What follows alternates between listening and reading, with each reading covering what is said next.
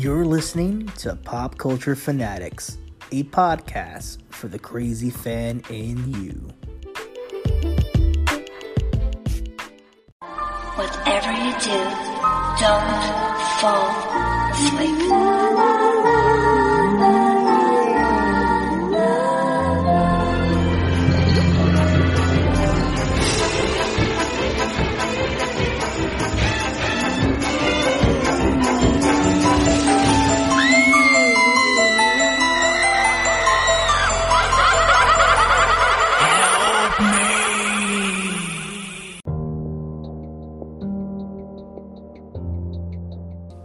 What's going on, everybody? It's your boy Val Cisco once again with another Pop 5 around the Halloween season. It's spooky, it's scary, and we're about to go in right now.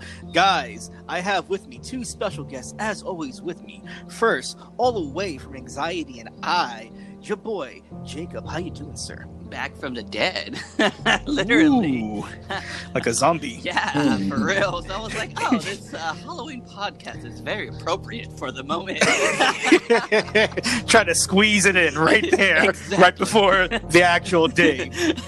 I'm good. So yeah, no, I'm really excited to be here, back back on the mic with you guys, especially. So I'm feeling really good. Sweet. And of course, the co-host with the most, with the ghost over here, from the Kimura Chronicles, from Elite Wrestling Audio, and from Lag Switch Gaming Podcast, Mr. Jay Rance. How you doing? What's up, players? I'm good. I'm chilling. Ready to get this Halloween podcast going. Mm-hmm. We're ready to talk about some poltergeist. Poltergeist. We all have to talk like that lady in that one scene where we're just whispering the whole time. This guy. I really like that movie. No, you gotta go to like the other Poltergeist sequels, the really bad ones with the creepy old man. Have you ever seen those?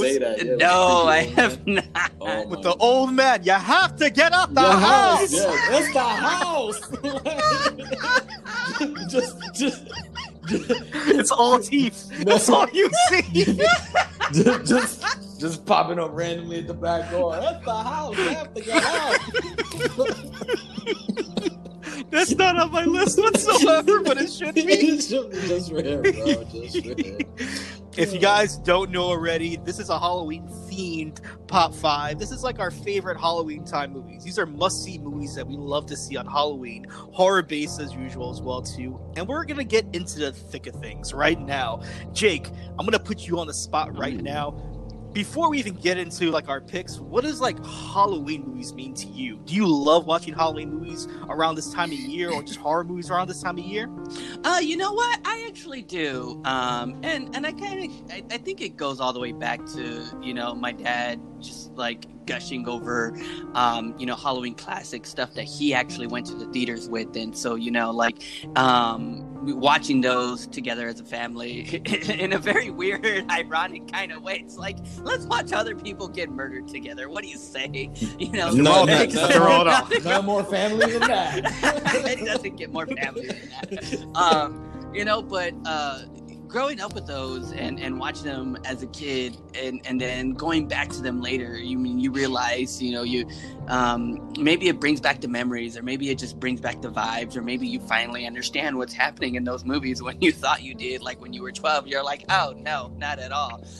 But it goes with the vibe. It really does. I mean, you got to do something, right? Because if you don't have kids, you don't go trick-or-treating, and sometimes you don't always want to party, I know that there's many things you can do as an adult, but I think one of the more, I don't want to say classier, but like just most calming yet very vibe kind of feelings you get is whether it be watching it on TV, on AMC, or some other channels, or just, binging on your collection of Halloween movies. You set that vibe, you get that going, and maybe you switch it up. You go from the cult classics to the really like corny B Halloween movies, or maybe you do want a real fright. I mean, there's tons of different genres and different categories of horror as it is, and it's kind of cool to just binge that with friends, just throwing some beers down or something. It's all part of that vibe. And I think as you get older, I mean, I think that's what you start leaning more towards, and that's what I've been actually enjoying more. Yeah, especially with the COVID season happening right now, there's nothing better than just staying home a little bit, watching some scary movies, getting the popcorn, getting the sweets, and having a good time with family and friends, or even by yourself if you want to scare the Jeepers Creepers out of you. To my main man, Brose over here, Jay Rance, how do you feel about yes? Okay, I love it. Yes, I use a pro pun. That is the first time I heard that, and I think we need shirts. to make it even more epic, I'm podcasting without a shirt. So that's how you do it. The Brose Please. in full effect. Same question to you. Horror movies, especially in the Halloween season, how does that make you feel? I mean, it's kind of like, the Christmas music with Christmas. I think it just goes hand in hand. You get what I'm saying? Like, it's just like, it's tradition because, I mean, it started in the streets with trick or treat, it just goes together. You get scared, you have to get scared, you have to put yourself on the edge of the seat, you probably don't have to sleep that night. So it's just about creeping yourself out. It's fun. I mean, I don't know, because I think that's what horror movies to me are. Like, it sounds crazy. You want to feel helpless, though. You get what I'm saying? That's a good horror movie for me. Like, you have to feel helpless. So I think, people like to scare the shit out of themselves once in a while. So it goes hand in hand, bro. What does it mean for you? Yeah. That is a perfect. I didn't mean to cut in, but like that is a perfect thing. It's you gotta feel hopeless or helpless. You know? I think that's why like a lot of people love like crime documentaries and shit because it's like, hell yeah, wow, they had a fucked up life as I'm sitting here drinking my wine.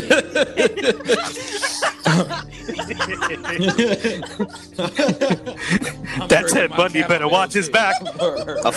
I'll fuck him up if he comes in my house. You try to stifle me?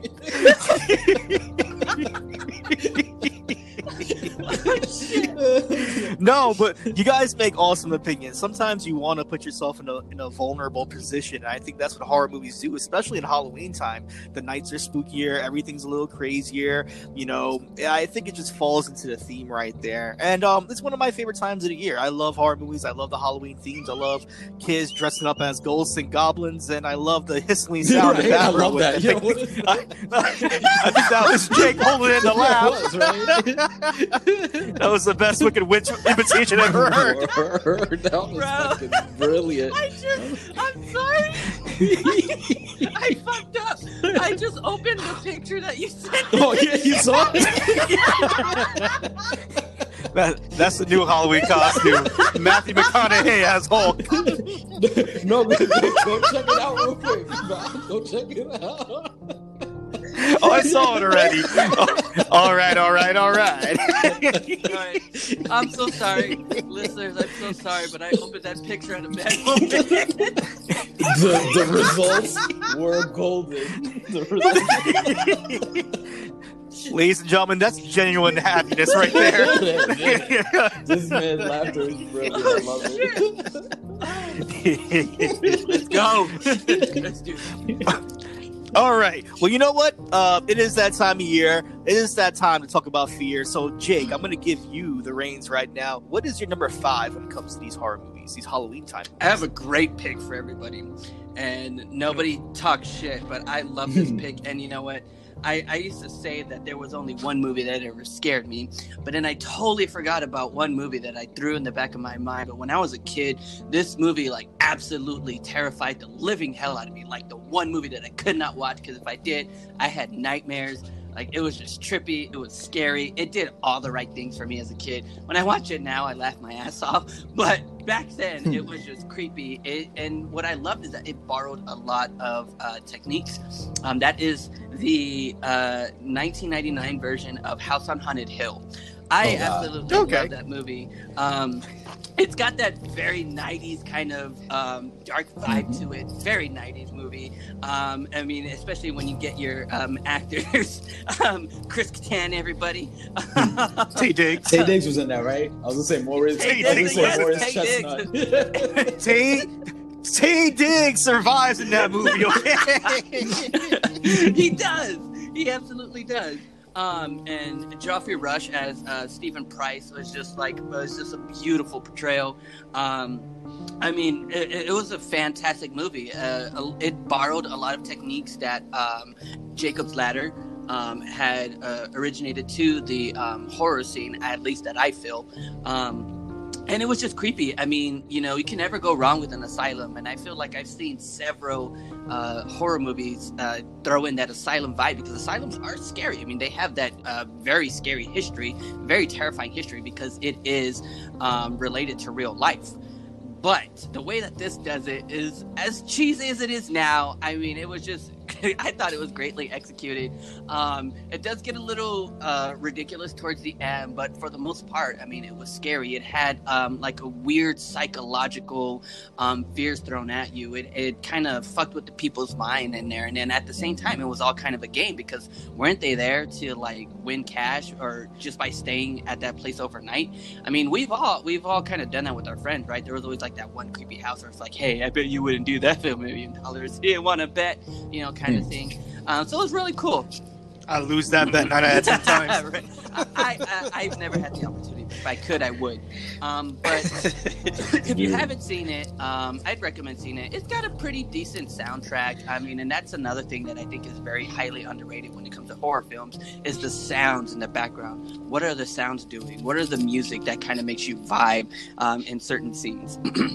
Of course, everybody gets saved by Chris Kattan at the end. I mean, because Chris Kattan's ghost at the end doing his thing is just the greatest thing ever I've ever seen in cinema history. But it was a fantastic movie overall, and I'm going to give it on my top 5 because, again, it scared me. It did the job as a kid, and I believe that if you introduced it to your kids now, I'm pretty sure it would do the job too. Make them suffer like I did. Great pick. Great pick. I love it. Pats his own back. So, good job, so. All right. I'll be the one to do it.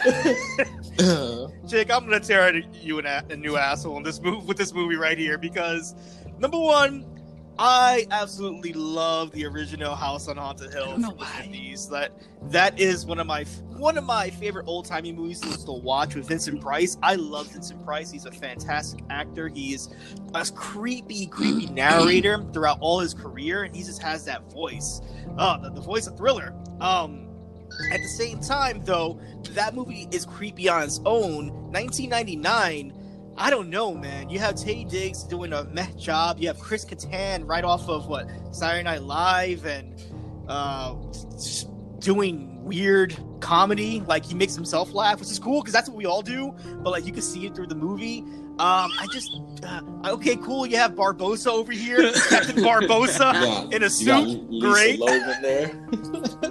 I mean, she's probably the best part about that movie right there.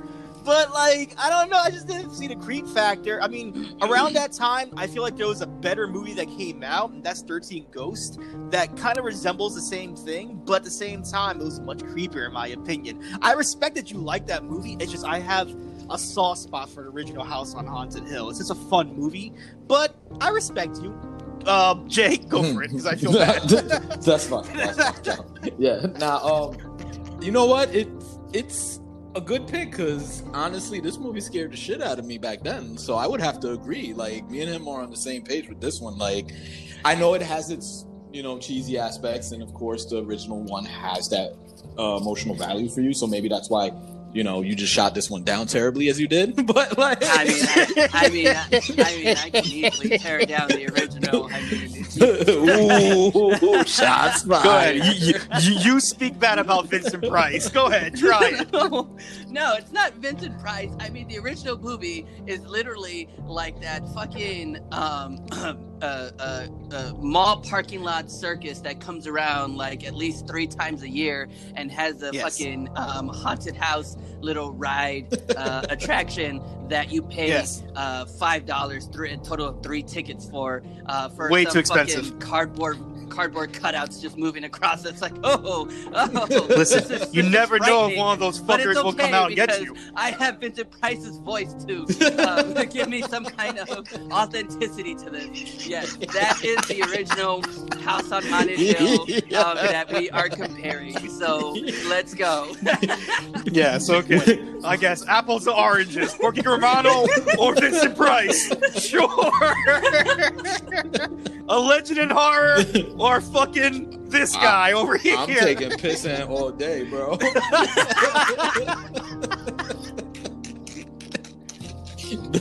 No, but I really think it's a good pick because still to this day, one of the images in that movie still fucking frightens the shit out of me. And I remember when I was staying over one of my ex's house in New Jersey, like they used to have a camera, and that shit just shut off. Right, this is how terrifying that scene was to me. That shit like turned on. Middle of the night, and I'm looking, it's the image of the backyard, and I'm like, I don't want the motherfucker from House on Haunted Hill just walking all creepy. You get what I'm saying? Like, I know what you're talking about too. Yeah. I know what you're talking about. I know That's exactly what image you're talking about. It was terrifying. Hell yeah, I had to get up, turn off the TV just to fucking sleep calmly. But I mean, it's a great pick. I think it has to because it defines that era. You get what I'm saying? But I do agree, maybe to an extent where this one was kind of very 90s. I don't want to say popish, but it was 90s as 13 Ghosts was like gritty, grungy 90s. You get what I'm saying? Like if you compare it to like music styles or whatever. But I mean, I don't know. I think it's a great pick, bro. That shit just terrified me with weren't they doing lobotomies in that movie too? Like fucking. Exactly. Yeah. Yeah, it was creepy, bro. But you know, listen. If I wanted to get scared in 1999, I'll either watch the CGI mess that is known as Spawn, or I'll go back to 1999 and watch Owen Wilson get killed in a haunted house with Catherine Zeta-Jones. My man Liam Neeson gets smacked with a piano wire. What was that movie? Like, I forgot that movie. The Haunting. There you go. Yeah. I'm saying, dog. I appreciate your pick. Creepy I as appreciate children. your pick. But what seriously, what is your pick? What is your pick, Jay? Oh, my number 5? I mean, it's going to be an unpopular opinion. Like, a lot of my picks... Oh. Yep. Yeah. Yeah. Well, there he is back. It's so unpopular that it went off. It's so unpopular. My mother rudely interrupted me. She don't want to let your ears bleed. Like, no, but yeah, it's gonna be unpopular. A lot of my shit, like I told Val, like you know, it might be new age because I mean, I used to watch horrors back then. I used to go to the movies religiously and stuff like that. But like Jake said, you know, sometimes now when you're older, you kind of do see things different. You get what I'm saying? So, compared to the original one, Val's probably gonna fucking disrespect me on this one. Compared to the original one, which I look at it now and is a lot more comical than this one, I would have to go. My number 5 is the 2003 Texas Chainsaw Massacre. Like, I like that movie. Surprising. Good. Yeah. Oh, okay, so because I remember owning the first one, and I was like, what's the hype about it? Because I always used to hear it. I picked it up, like, I think it was the Sam Goodies or something like that, the DVD. Then when I got home, I watched it. I'm like, this was the hype? You know, little fat dude running. I mean, the story, of course, is terrifying as fuck. But, like, the acting, the movie was just like, bro, this shit is comical. You get what I'm saying? Like, isn't there a part where, like, in the original one, they wallop a dude with a hammer, like, boop, you know, and, like, I'm throwing you in the fridge? Yep. Like, Yep. It was just more comical than anything. So when the 2003 version came out, I was like, no, this is intense. You get what I'm saying? With the young travelers, but like Jake said, Camper. Go on. No, that's cool. I was just like, you know, like Jake said, how you used to do with the homies. You probably won't chill on that porch or on Old Man Whipper's freaking crib or something. Like, you know, and then you got the campers here, the young friends traveling and all that stuff, you know, taking the back roads. And then it was just more gritty to me, what I saw back then. Of course, you know, technology advanced, 2003, stuff like that. And then just seeing it being more sick, that maybe that's what I'm like, okay, that's what it should have been. but I didn't get that with the original, and I got it with this one. Like, you know, I remember I think we seen it in the theaters, right? Val, where the little his pops or whatever, ring it, Thomas, ring it, and, you know, and then he just opens up the door with the chainsaw. I'm like, oh my god, that's fucking epic, you know. And then having their buddy on the little hooks and chains, dabbing salts on his like nubs of his legs and shit. Bro, that shit made me cringe. Yeah, I'm like, oh my god. And then one of the parts where it was like where you see Jessica Biel, right? That's her. I forget her name. Yeah, where she's just like getting away, and then you see my dude when she's finally escaping. You think you got away, and then my dude just swipes the car with the chainsaw, but then she actually gets away. I don't know. It was just a thrill ride for me, so that's why my number 5 is 2003 Texas Chainsaw Massacre. There is nothing wrong with this movie whatsoever. I think, in my opinion, it flows a lot better than the original movie thematically. I think the pacing's a lot better. I think the kills, I want to say, are better, but they're just on par as being gruesome, because there's still like an aesthetic about the original one that still seems grungy and grimy, especially when they place them on like the meat hooks. I'm like, ooh, that looks tough. But like either way, they look gorgeously awesome in my opinion. Oh yes, Jessica Biel. This is post Seventh Heaven, so this is like pre Justin Timberlake too. So she was in a weird time of her life right here. I love this movie. This is a great movie. What's my man, the sheriff's name? Arlie Emery. He's something like that. Movie, right? Like this was the original movie. Yeah, Arlie Emery. Bro, he is. This is like prime right here, because he was in every movie around this time too, as the typical same coach kind of character or sheriff kind of character. But he is like the main character for me in this movie, the most favorite character in this movie for me. And actually what I loved about even kind of going into the sequel for this is like I love the more detail on the family itself, you know what I mean? Because like it was present in the original, but this one like gave them more personalities and it gave them more of a thing, you know what I mean? So like you didn't feel safe because it wasn't just this one crazy ass guy with a chainsaw. I mean, they were all working together too, you know. Arlie Emery, he was a huge part of that. I mean, like as soon as he entered, you knew like you were fucked, like more fucked than the chainsaw itself. Because he was crazy, you know, especially knowing that he wasn't the sheriff, that he's wearing a suit that he fucking that they killed, and now he's portraying the sheriff himself. So I love this movie. It's a fantastic movie. One of my favorite things about this movie was the opening. The opening was creepy as hell with just like the camera shots. You know, you can hear the camera flick and then like the weird creepy music. And the trailer was exactly like that too. That's what I love. The trailer gave you very minimal, but just enough to let you know that this movie was coming and it was going to be creepy, and I love that. And that's what a horror movie should do. Horror movie should never give you the frights up front. It should just let you feel uncomfortable from the beginning, and that's all you need. Great, fantastic pick. I think it still holds up to this day. The originals obviously are more of a cult thing. They don't age well. But this one, I think this one ages very well. And honestly, Jessica Biel was like hot in this movie. I was like, oh, hell yeah, girl. Like, you go. And is this the movie that has like the fake Chris Cornell in it? Yes, that's Temper. He comes up. Rest in peace, Chris Cornell. But like, always thought that. No, me too. I was like, what the fuck is this? Garden Soundgarden one. Garden Sound. But then, you know, like, this movie also did a lot for me because, you know, being from Texas, I mean, everyone, like, kind of prides themselves even, like, oh, well, we have Texas Chainsaw Massacre. Yes, because that's something to be proud of, isn't it? I'd be proud of it. Even proud of that shit all day. Even the chainsaw is the shape of Texas. That's how ruthless it is. Great pick. Thank you.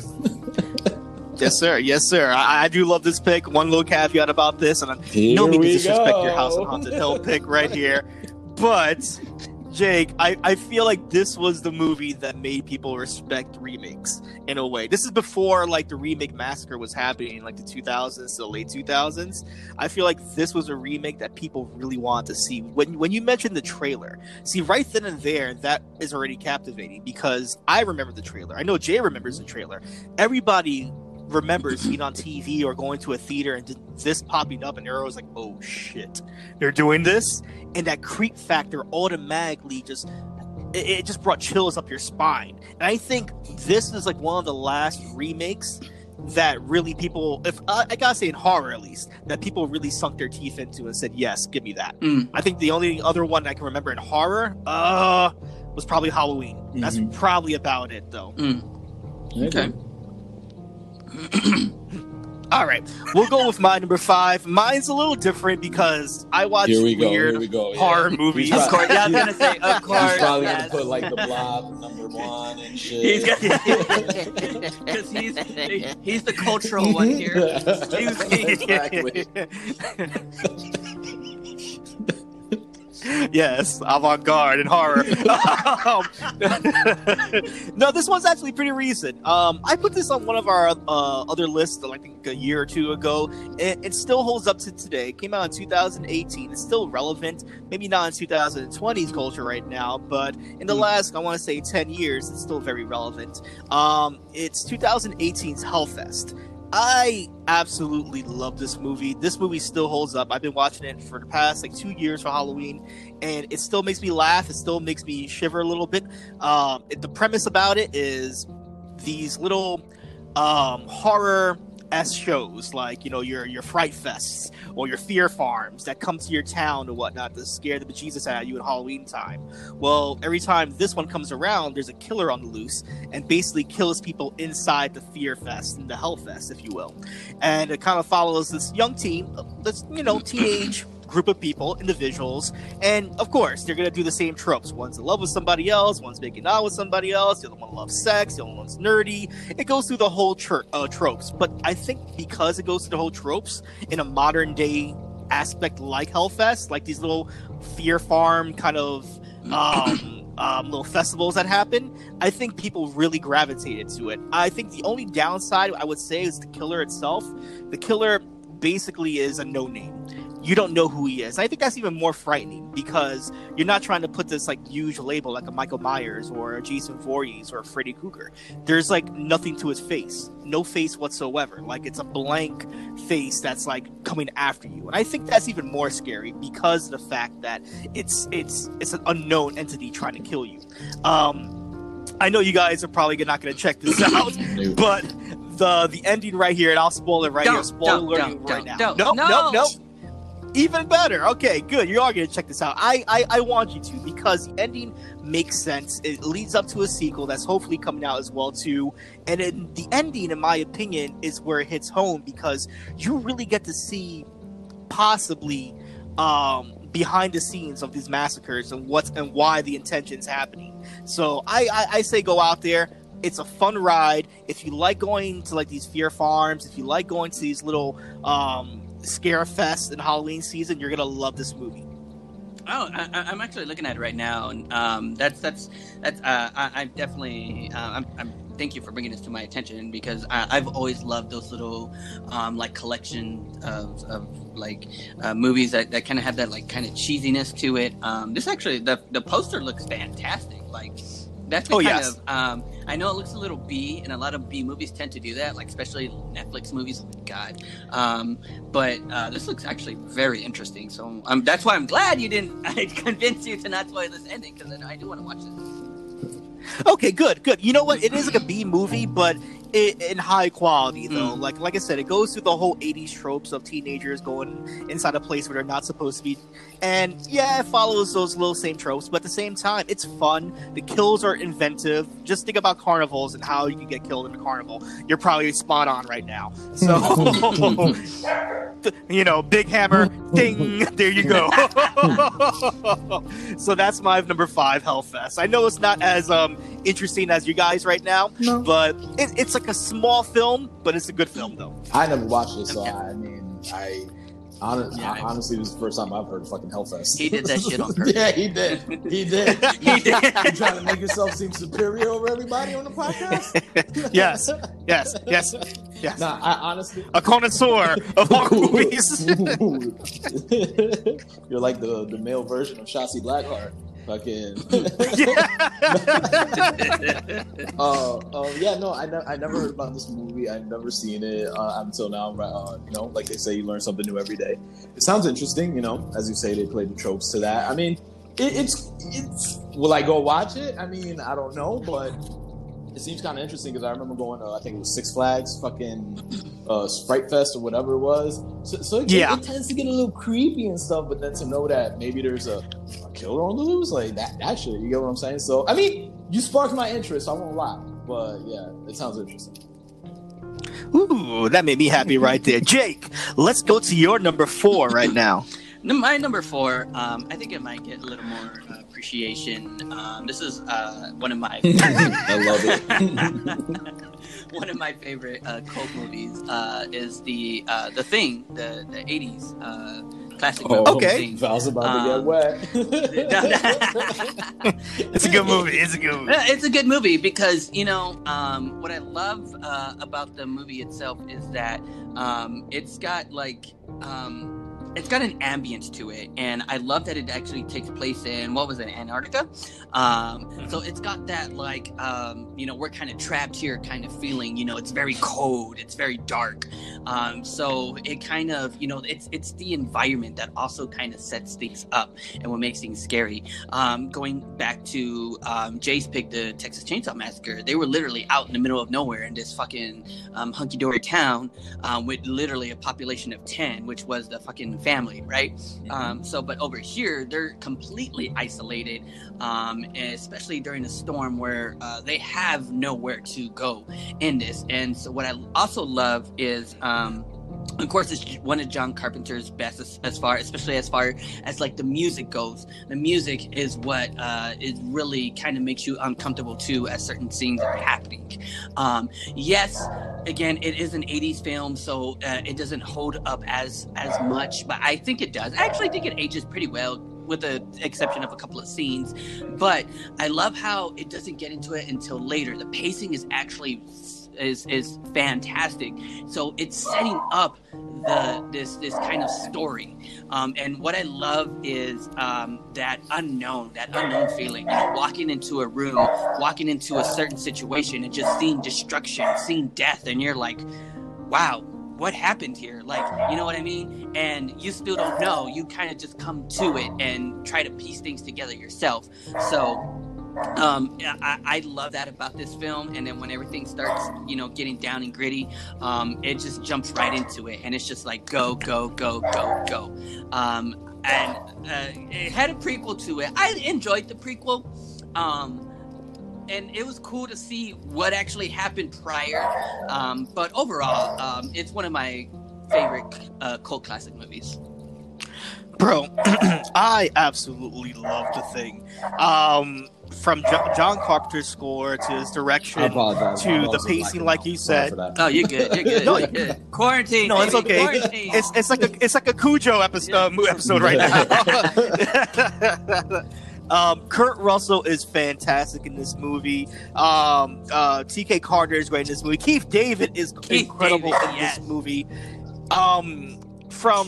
It plays with a little bit. It's a lot of movies all into one. Yeah, it's a suspense thriller. It's an alien movie because that's exactly what The Thing is. It's an alien.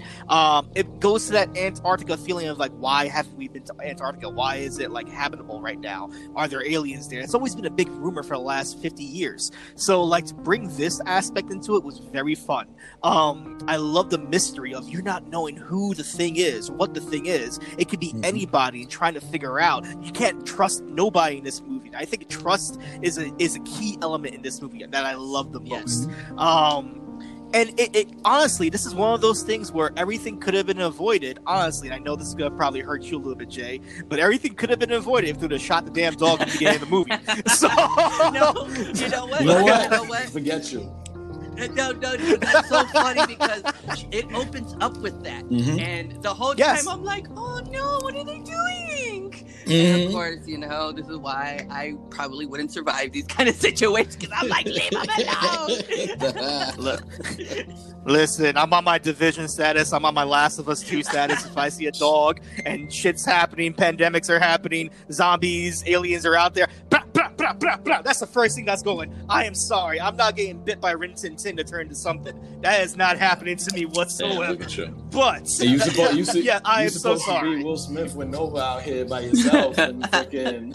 Listen, Nova is a human being, dog. There's a difference. No, this is a great pick. Actually, I think this is like one of my brother's favorite horror films because he used to talk about the thing a lot and used to watch it a lot. That's one thing that maybe I gravitated to horror films because he always used to be on horror films and he used to terrify the living crap out of me with horror films and stuff like that. I had a very rough upcoming. My brother used to bully me a lot. Yeah, I'll say that on record. But yeah, like, bro, I mean, this is a great pick and like. See, I knew you guys were gonna have like these weird 80 fucking flicks, like I told you in the chat, like, you know, where the effects are just crazy, funny now looking at them, but back then they were just like wild. Wasn't there like a little face or a distorted figure? Like, there's so many distorted faces in this movie. But there's one iconic one that if you Google the thing, it's like boom, that's it. I don't know. Is that the spider head? Yeah. So good. So delicious. So those things was just like, bro, freaking weird, and they still resonate, even though, you know, I'm much older now, but they still resonate because it was just the creep factor and stuff like that. And like Val said, the fact that you didn't know it was just this alien shape shifting into like canine humans or whatever, it was just like, oh wow, so it upped the antes. You get what I'm saying? And then it almost makes you not trust nobody. And it's just picking people off one by one. So it puts you on that edge of your seat, like I said in the beginning, where it's like you have to feel helpless. You get what I'm saying? Kind of like with Hellfest. Like you don't know who's coming for you because the killer has no face. So great pick, though. Great pick. Ooh, I'm super happy about that one, Jake. Jay, go for it. I want to hear your gory number 4. My gory number 4. Let's see. I mean, it's a toss-up, but I'm just going to have to go with... Because you see, like... I would have thrown it in my list. I was going to go Cloverfield because, you know, Cloverfield is a sci-fi / horror. But just to pay respect and homage, because when I was into the horror scene, I used to fuck with some Michael Myers hard. That was like my dude. Everybody was like, Jason, Freddy, Michael Myers. So it would be the Rob Zombie remake of Halloween. Yeah, that's my number 4 because. You know, I just felt like I said, much older, watching these films more now, understanding and seeing just like when you flash back to the little psychotic kid that he was and stuff like that, just, you know, getting very weird and seeing all that. And it just like, you know, resonates. And like, once again, it makes me kind of feel helpless because then Mikey, what's his name? What's this guy's name? Danny Trejo. Yeah, it's just like, you know, kind of caring for this dude and stuff like that, and then just hemming him up, and then just seeing, you know, because in the other ones, yeah, he was a force, but that's what I love about the remake with Rob Zombie. He just knows how to touch something, and he just has a vision. And you see this fucking giant of a man now. You get what I'm saying? So you're like, nah, bro, you're just not the plain old Michael Myers that just outruns everybody and stuff like that. And it was fucking, it was a little bit intense because I remember watching it with our friend, Dwayne. He actually caught like chest palpitations when like he hemmed the dude up in the bathroom. You get what I'm saying? He was like, no, I got to get out of here and stuff like that. So it was just kind of cool to just see, you know, a classic like that done so well, in my opinion. Because like I said, I used to love Michael Myers, in my opinion, done like that with and then seeing the original, I forget his name, Clockwork Orange, right? That's him. I'm terrible. Oh yes. No, you're good. That's my man Loomis. Yes, him and there and all that stuff. So it was pretty good. It was pretty good. So my number 4 is Halloween, the remake, the Rob Zombie.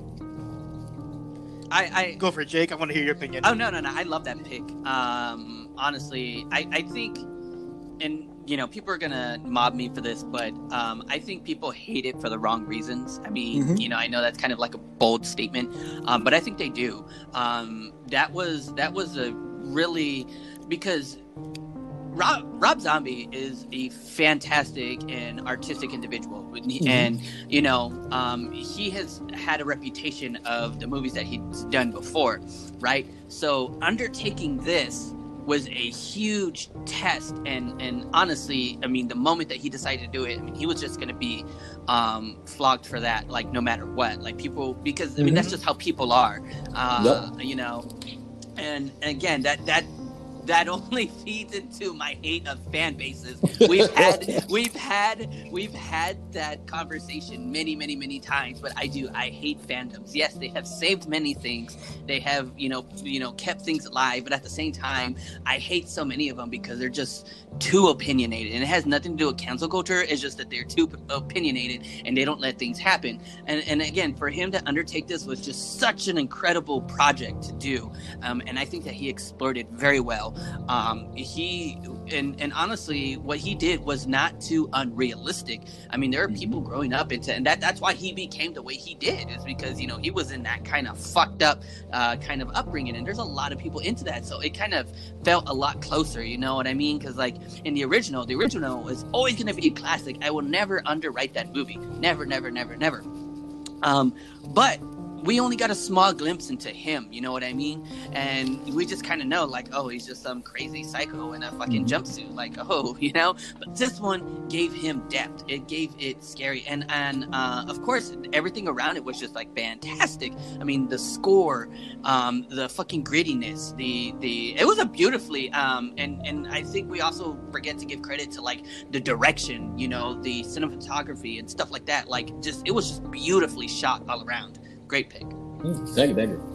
Yeah. Bro, I don't even know where to start and end with this movie. This movie, if anybody does know me, I'm a huge Rob Zombie fan, and the artistic vision that he had in this movie is just excellent. And Jay and Jacob, you guys hit the nail right on the head right there. People berate this movie because of the fact that it's not their quote-unquote Halloween movie. And yes, is a John Carpenter original 70s movie great? It's a good movie. I enjoy it. And people will probably give me a lot of flack for saying that it's a good movie. But yeah, I enjoy that movie. It's a clean movie. And yeah, it's a very like paint by numbers movie as well too. But this movie, like Jacob was saying, it's very gritty, very grungy, very vulgar in every aspect, whether it's the language, whether it's the cinematography, whether it's the acting. You have people, Sherry Moon Zombie, Malcolm McDowell. You have Brad Dourif. My man Chucky is in this movie. You have the late great Sig Haig. You have so many fucking people. Hannah Hall. You have Dee Wallace. Dee Wallace, a fucking legend. There's so many fucking Danny Trejo. There's so many people in this movie. And then, of course, my man Tyler Mane, who plays Michael Myers in part 1 and part 2, along with other movies as well too. I think he does a masterful job at being Michael Myers. And I think one of the criticisms as well too is that you hear Michael, like they humanize him in a way. Well, guess what, people? Like, he's a fucking human. Yes, like the scariest fucking thing is a human being on this earth. Okay, it's not a fucking lion. It's not a grizzly bear. Yes, they're scary. But the fucking scariest thing in this world is a fucking psychotic human being that has no moral ground whatsoever. And that's what Michael Myers is. That's what The Shape is an unrelenting force of fucking of a masochistic murdering mayhem coming at your face. He's brutal. He is devastating. There's face stomps. There's cave-ins to the face. There's things happening that you wouldn't even imagine in your wildest dreams that happened in this movie.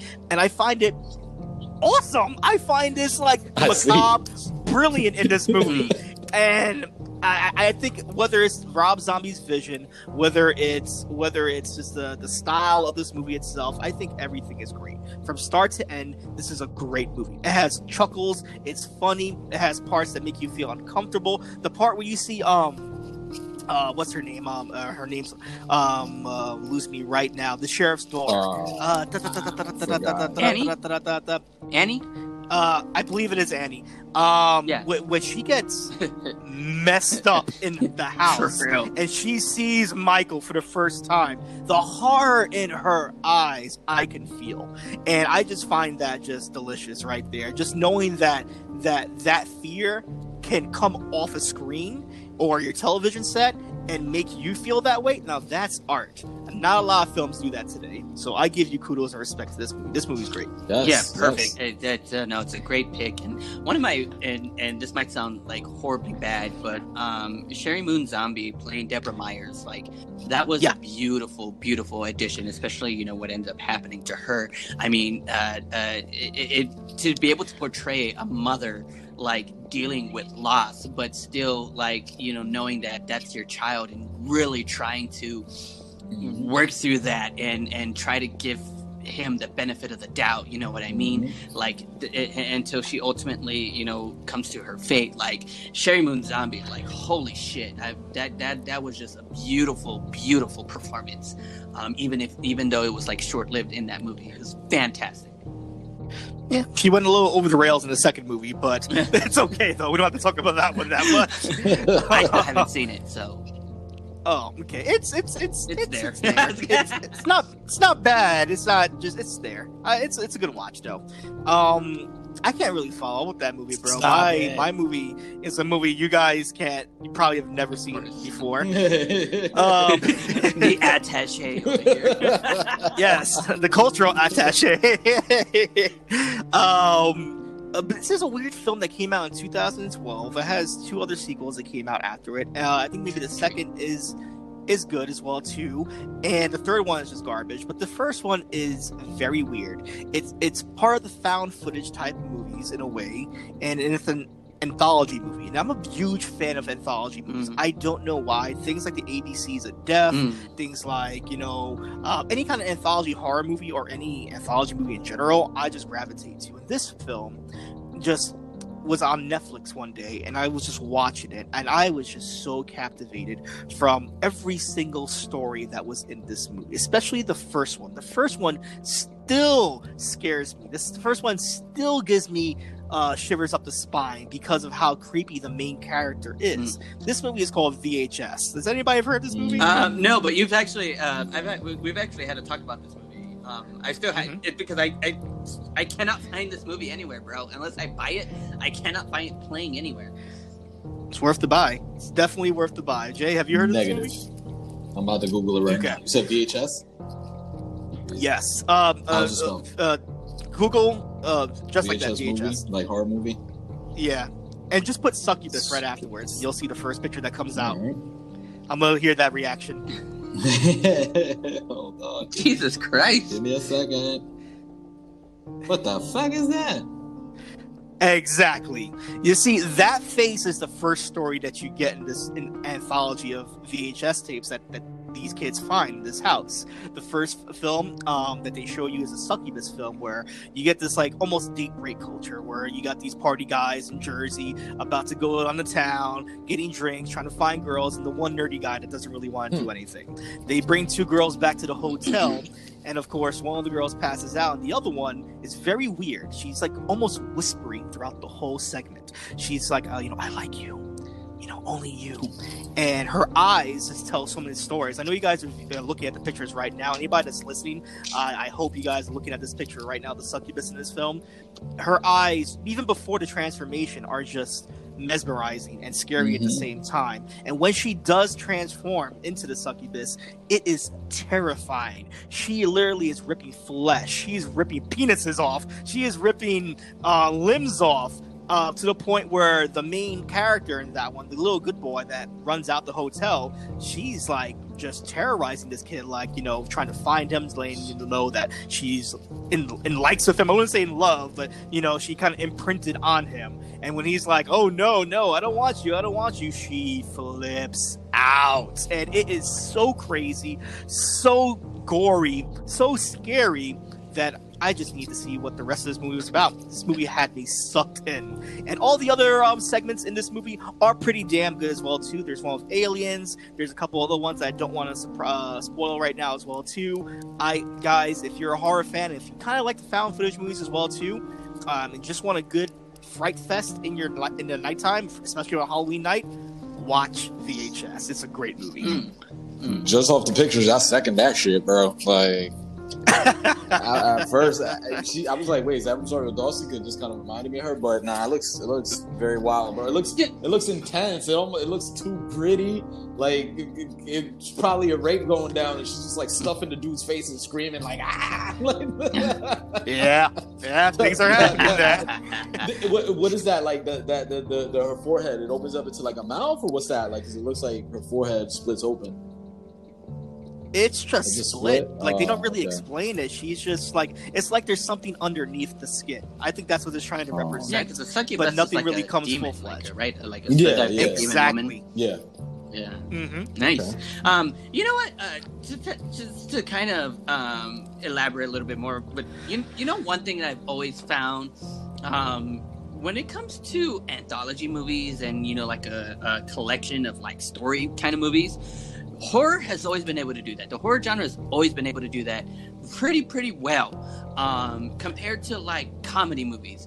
When I see it done with comedy movies, it just doesn't hit me. Like, it really doesn't. I've seen several comedy movies where it's just a collection of, like, different skits and stories and stuff, but it's not as well done as with horror movies. I mean, and, you have Creepshow, you have Tales from the Crypt, you have Trick or Treat, you have, what is it? Tales from the Hood. You trying to call me a monster?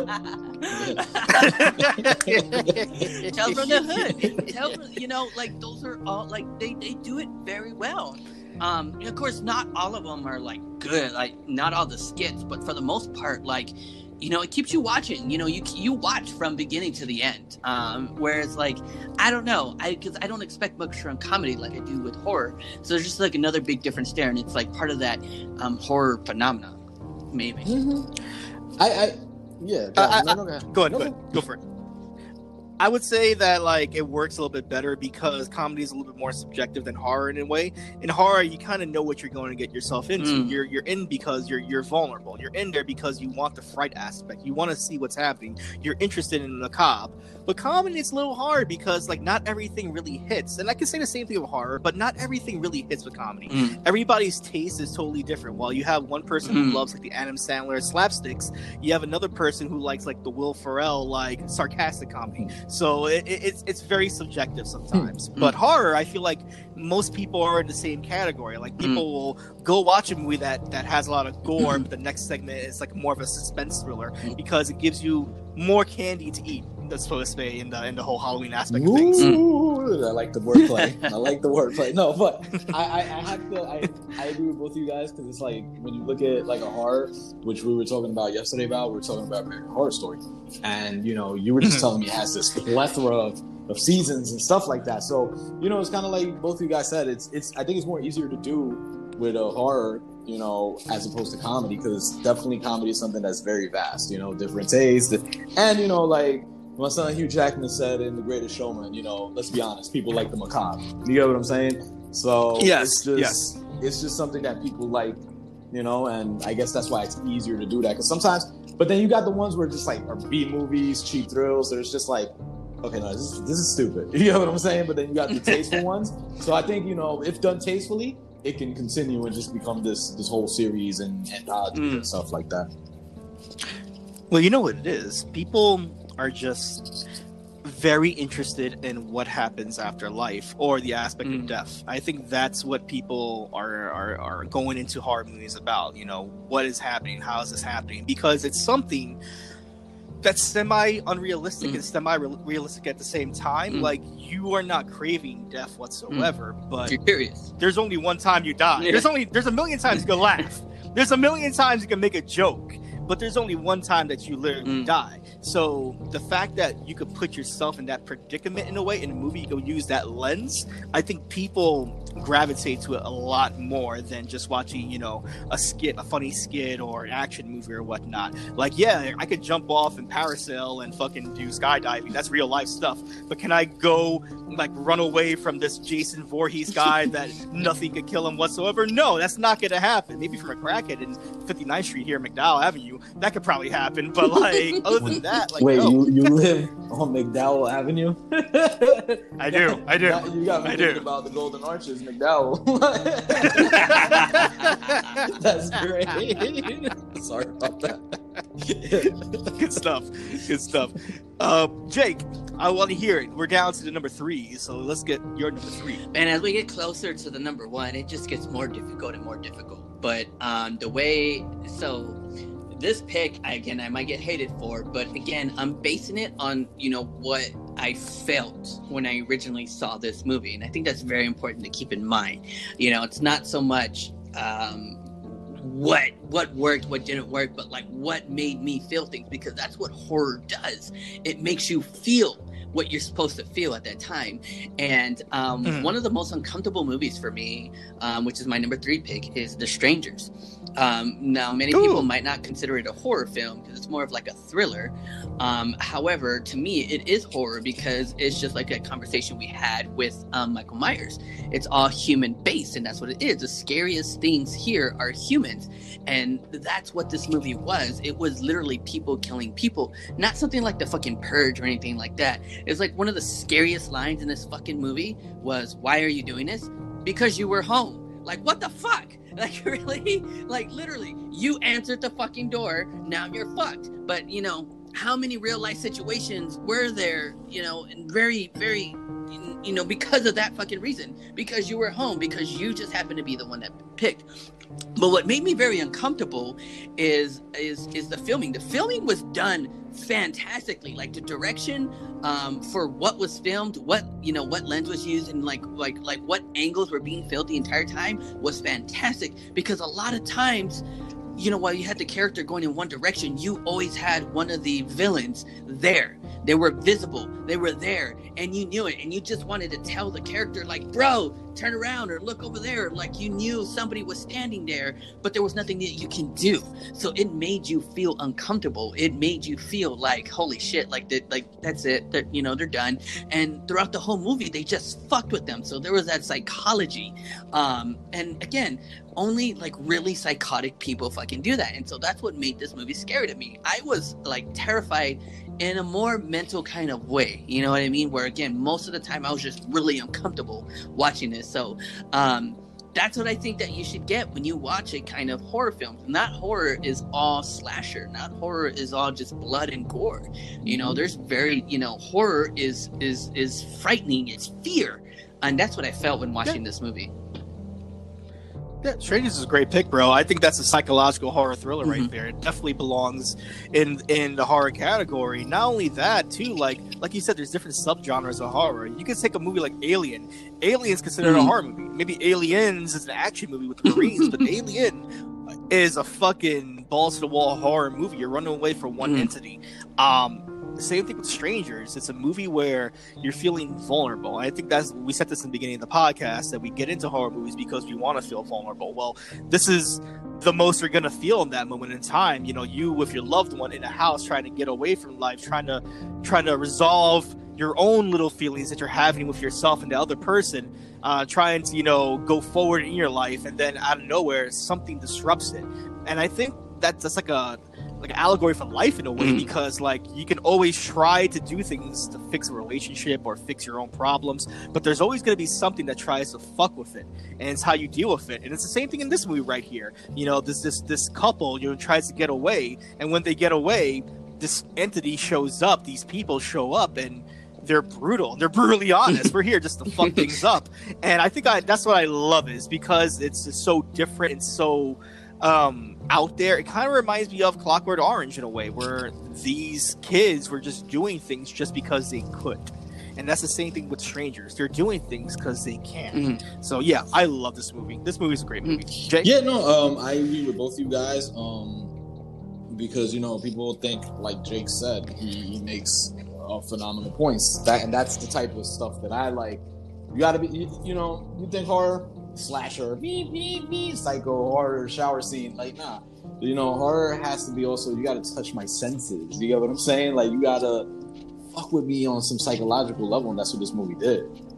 I know this movie didn't get a lot. I mean, it got some heat just because I think it wasn't, just like that typical thing, and it was just like very psychological, The mask and, the mask and stuff like that. Of course, that's been done 100 times, but again, I think it was the direction of this movie. It was the filming that did it, and it was also, when you really think about it, this movie was quiet most of the time. Yeah. There was Oh, no yeah. music. There was none of that. It was quiet. It was a real life situation, which made it more horrifying to me. Mm-hmm. Yeah, no, I agree with you. You know, this is like kind of what probably influenced like The Purge and stuff like that, you know, with the mask and all this stuff like this. So, but honestly, it's a great pick because it makes you, you know, like Val's been saying like through the podcast, it's like, you know, 50-50 chance that this shit could be real. So, but yeah, it F's with you on some helpless level, and this is a great pick, bro. I'm not gonna lie.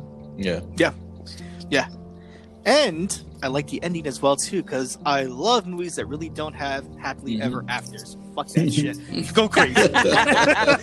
I wasn't gonna say it, but somebody said it. But yes, it No, leaves fuck you that. feeling helpless at the end of the day. Yeah, and I'm okay with that. I've never seen part 2, to be honest. I know it recently came out a couple of years ago.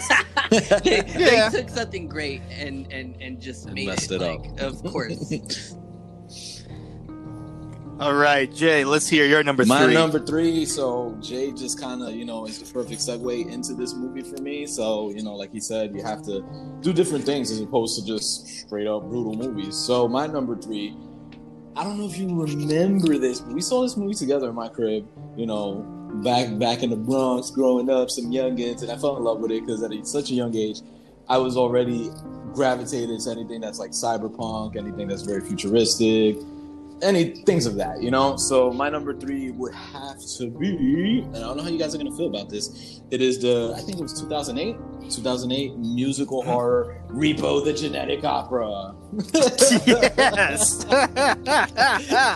Fantastic. So for me, it's just like, number 1 is dark. It's a time where, you know, like you said, it's something that could be real, can't be real. This is something that could actually be real. You know, in the 21st century, people's organs are failing and stuff like that. Basically, think about a repo man that repossesses your car, but a repo man comes, repossesses your organs. You know, if you fail to make payments and stuff like that, whatever it is. If it's an eye, if it's a freaking spleen, whatever it is, he's coming to just rip it off grotesquely and take it back, you know? So, and it's just like kind of, how can I say, Game of Thrones with all the treachery, the blackmail, you know, I forget her name. I'm so terrible with names. Let me see if I can just pull it up. You know, Silo, where she has the rare disease that she inherits and hurts. You hear me? Inherits that she inherits, and they keep her in the house locked down because they don't want her to go outside. You know, it also kind of touches, you know, what's going on nowadays with the quarantine, with the pandemic, things of that nature. You know, so this is stuff that can happen. You know, here comes Jinko or whatever and stuff like that. So, I mean, the music is great. It's that, I don't know if Jake has seen it. It has kind of like that Japanese rock horror thingy and stuff like that. And I know you love like Japanese culture. Excuse me. So just what? No. Oh, you've seen it? No.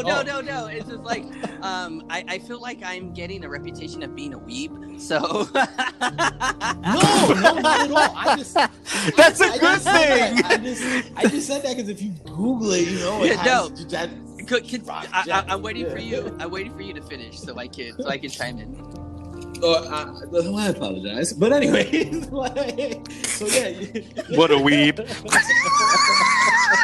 So, you know, it's like there's a lot of blackmailing. The father is going to leave the company you know, he finds out he's not going to leave him to their biological sons because he sees him as unfit. He leaves it to his ex-fiance's daughter, which is Silo and stuff like that. And then in everything culmination, she finds out the mysteries of the family and everything, and a genetic opera at the end, and the opera singer's face just falls off, and then she just like rebukes everything, gouges her eye out, you know, in defiance and stuff like that. So I don't know, it's just so I love it, bro. Honestly, I don't know how you guys feel about it. Go for it, Jake. So let me just say that the premise of this movie, because I know about this movie, is genius. It's original. It's fantastic. I love the concept. Frank, you already know the reason why I already have a problem with the movie. Just go for it. Bro. Go for it. It's a musical, man, and it is musicals? incredibly hard for me to sit through a musical. The only musical, actually two, the two musicals that I was able to sit through from beginning to end were Across the Universe and Greatest Showman. Greatest Showman was just fantastic, so we'll just leave that as that is. And I attempted to watch Repo several times, and each time I kept fucking falling asleep. So, I want to watch it. I do. Maybe because I'm more of a mature adult that's like part weeb, that I can probably appreciate it a little more. I will eventually try to get to it, but if I fall asleep for the third time, then that just tells me that, like, yeah, I'm never gonna make it through this movie. So we'll just leave it as it is. But again, I would not tell people not to watch it, because again, it's a very original idea, and that's where, if anybody saw the action movie Repo Men, that's where this came from. If I'm not lying, right? Yeah, that's where it originated from. Of course, they took it from a musical to like a fucking action-packed bro movie for people to watch it. For this fragile masculinity there. But I would tell people to watch it, because again, if you haven't, fantastic movie. You know, Jake, you go ahead. That's why we're here. Words, kind of the theme. This movie is freaking great, from the title alone, Repo, the genetic opera, to the score, scored by none other than Trent Reznor, doing the whole damn score, which I know you have your fucking things about Trent Reznor too. Go on. Yes. This whole movie is just beautiful, from the way it's cut cinematically. The cinematography is just brilliant. It reminds me of Tron Legacy in a way, which people also hate that movie too. Yeah. But I think I know why, but like, it just goes above people's fucking heads sometimes. But this has that same fucking aspect where I think a lot of the themes go over a lot of people's heads. Bro, not even that too. I think this probably turned people off, but to me, I was like, fuck yeah. You have Alexa Vega, who's the chick from Spy fucking Kids, Spy Kids. Which I can understand why people are turned off by that. They don't want to see the Spy Kids chick look all sexy and shit like that, which she really isn't. She has a couple of provocative scenes, nothing too fucking crazy. But this is a great thriller horror musical. And if there's one thing that I've learned in my lifetime, in my almost 33 years of living, there are not enough horror musicals out there. We only have a few of them. Okay? Yeah. We have Anna and the Apocalypse is the most recent one that I could think about, which is a fucking fantastic movie. It's on Hulu. Go fucking watch that shit. But this movie alone is great in its own way. The premise, it almost gives me the same vibes. Jake, you're gonna probably rip me a new asshole for this one right here, but it gives me the same cinematic vibes as the 1990 version of Romeo and Juliet. Almost like the way it's shot. Yeah, the way it's shot and how it goes very fast from scene to scene. It's just like that. You leave John Leguizamo alone for his fucking cowboy boots, okay? That man's a masterpiece, okay? Go ahead, Jake. Folks, that was our cultural attaché there. There are only two people in this world asking for horror operas and musicals, and that is hell yeah, and I'm one of them. Hell yeah! I love me some Repo the Genetic Opera. No, with the little singer with the stapled on face, looking in the mirror, like. I'm gonna collect the liver. First of all, yeah, what's up? I encouraged people to watch this movie, so fuck you. Like, you weren't listening. All you heard was I hate musicals, and you was just like, I hate Repo. I fall asleep during Repo. You're not a Little Shop of Horrors fan, sir? That movie's a great movie. You don't like Sweeney Todd? I couldn't get through it. It was just too much. Oh, okay. Like, just get on with the fucking plot. I don't need to see you sing about. No, the music is the plot. You remember the other guys? They're full of rich culture and history. No. The plot doesn't continue during a song. It pauses for 5 minutes so they can sing about what the fuck is. No, you're not listening to the goddamn song. How do you say that the Greatest Showman is about songs that continue the plot? There are messages in that music that just hit home. Okay. Because you owned a fucking multi-million circus before. All right, I got you.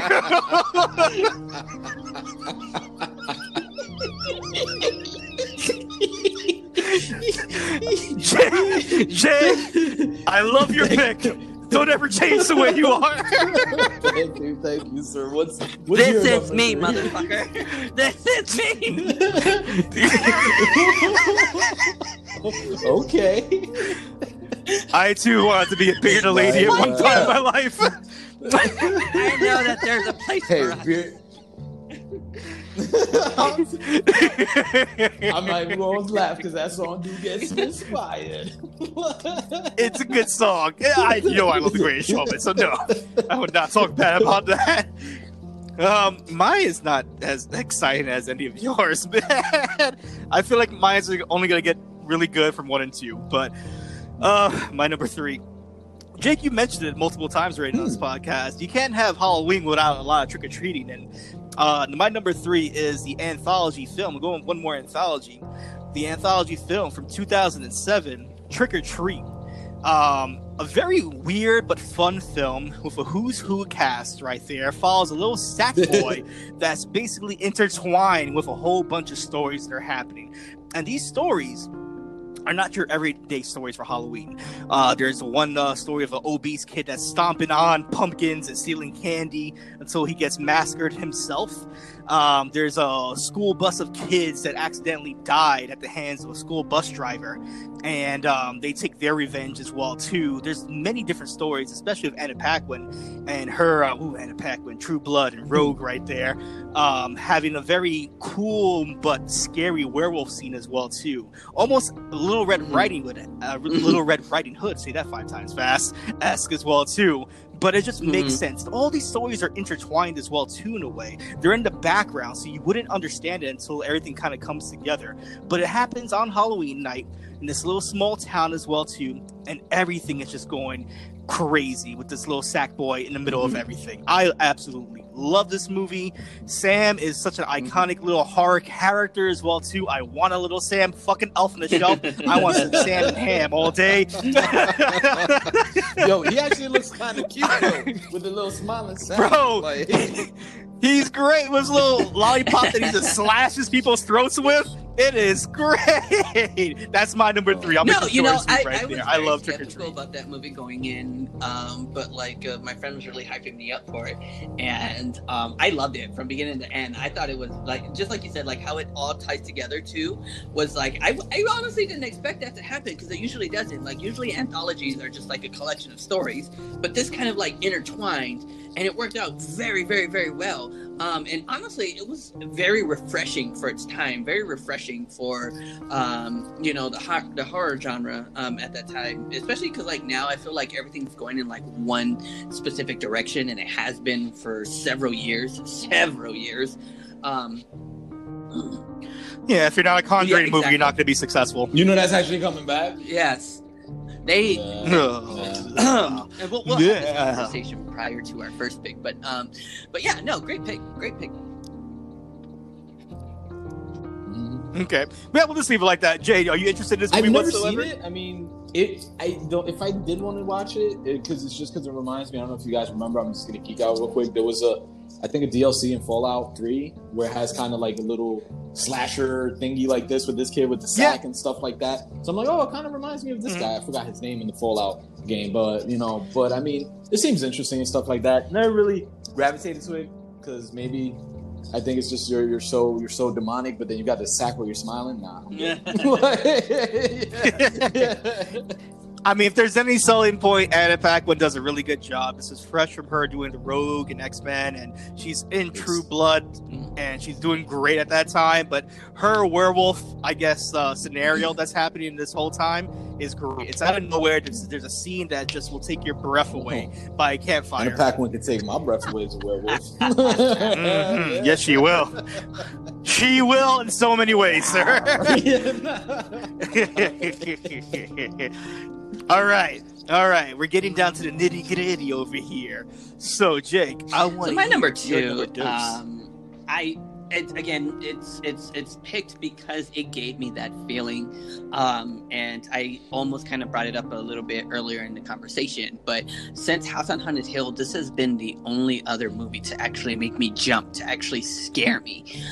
It is just a fantastically written movie. I thought it was very fresh, especially the fact that they used a lot of old school cheap tricks.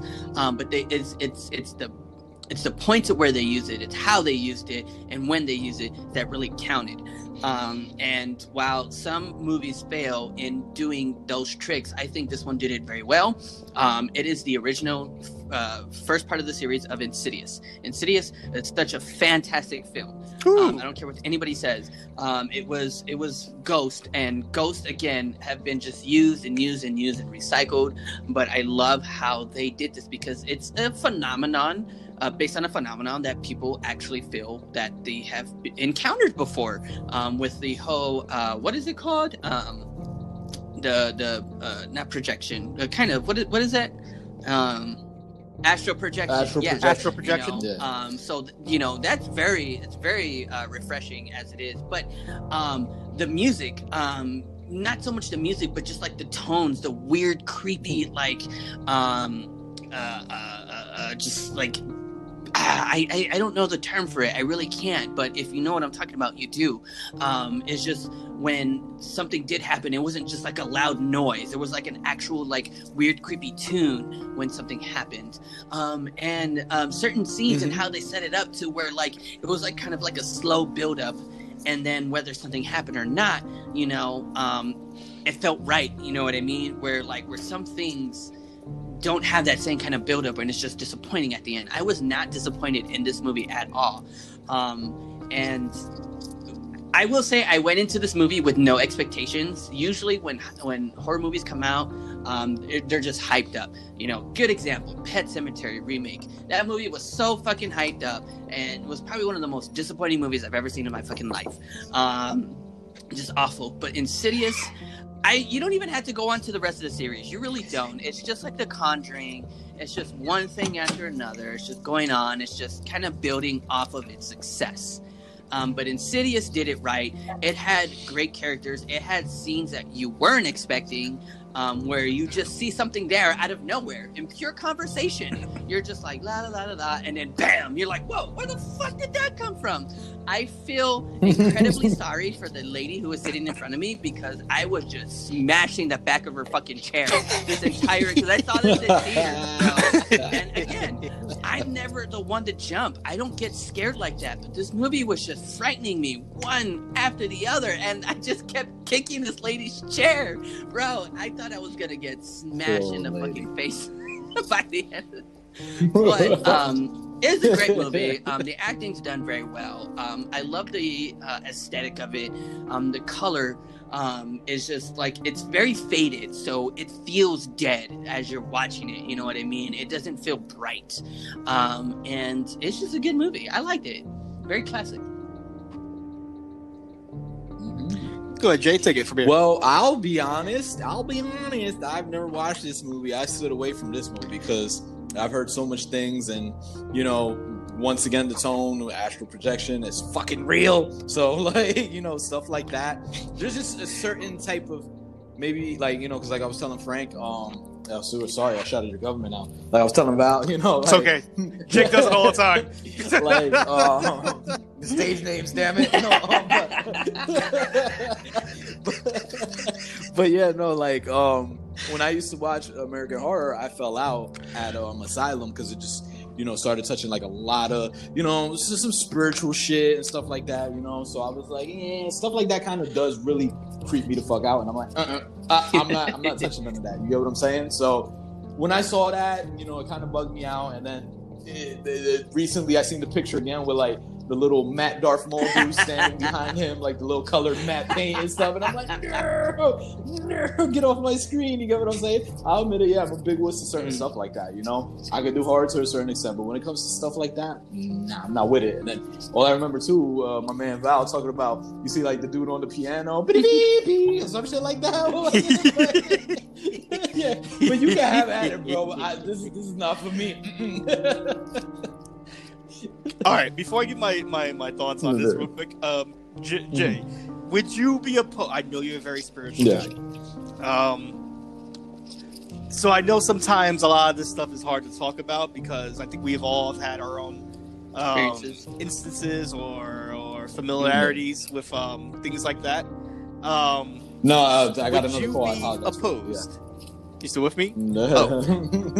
Oh. Ooh, the fuckery was happening. All right, I love it. He's coming to get us. Would you be opposed to doing a table talk conversation just about paranormal occurrences, or is that too much? I mean, I guess it would be therapeutic. I don't want to get, bro. I like you said, there was a chapter in my life where I don't talk much. I feel about you. Where I feel you. But I mean, I probably would. Yeah. Oh, he's 100% down. bold. But you, Jake? He had to think about it I'm twice. down. Yeah. We'll talk about that for another day, but I like that. And I think that'd be Yeah. therapeutic for you and me as well, too, because I've seen a lot of shit in my life as well. But this movie hits home for me because, like, I could talk shit about the James Wan fucking universe that he's made with The Conjuring and all his movies or whatnot, but this was the start of it. This was the apex of it right here, and I love this movie. Me and Jake, we were just talking about this not too long ago, how fantastic this movie was for being PG-13 as well too, and how it scared the living Jesus out of everybody and stuff like that. Like you were saying, like music, not necessarily, but I'll say it right now: the music sets the tone for this whole entire movie, and I think this is the reason why the other movies do not work. Whether it's the other Insidious sequels, the Conjuring movies, the Annabelle movies, I just feel that there's something he does in this movie that's totally different. He mixes the music and sounds, elements of that nature, with the scares, and it's not just a fucking jump scare. And I think that's what I hate about his other movies as well too, is that every goddamn thing in his little Conjuring universe is a jump scare. Oh, don't turn behind you because it's a jump scare. Oh, don't look that way, it's a jump scare. Oh, the character's looking out a window, it's a jump scare. Like that gets tiring after a while. I like the actual mental fuckery that what fear is. Like, this movie does that specifically well. Jay, you were just mentioning it right now, where you saw a commercial, you saw the face, that Darth Maul face, just appear behind somebody. Well, that is one of the best scares of this whole entire movie, of a simple conversation. Very much so, of just nothing conversation, just having a regular conversation, and then out of nowhere, the mother sees this demonic entity. Not the mother, excuse me, not the mother. It's the No, she's like the. Is it the mother or no? She's the medium. Yeah. The paranormal, the medium. There you go. She sees the demon right in back, and it's just so horrifying. And it's a split second, but it's so like out of nowhere. And I think that's the best part about this movie right now. There's a part that I love the most. To me, is one of my best scares, my favorite scares in the movie. It scared the shit out of my daughter. It scared the shit out of me when I first saw it.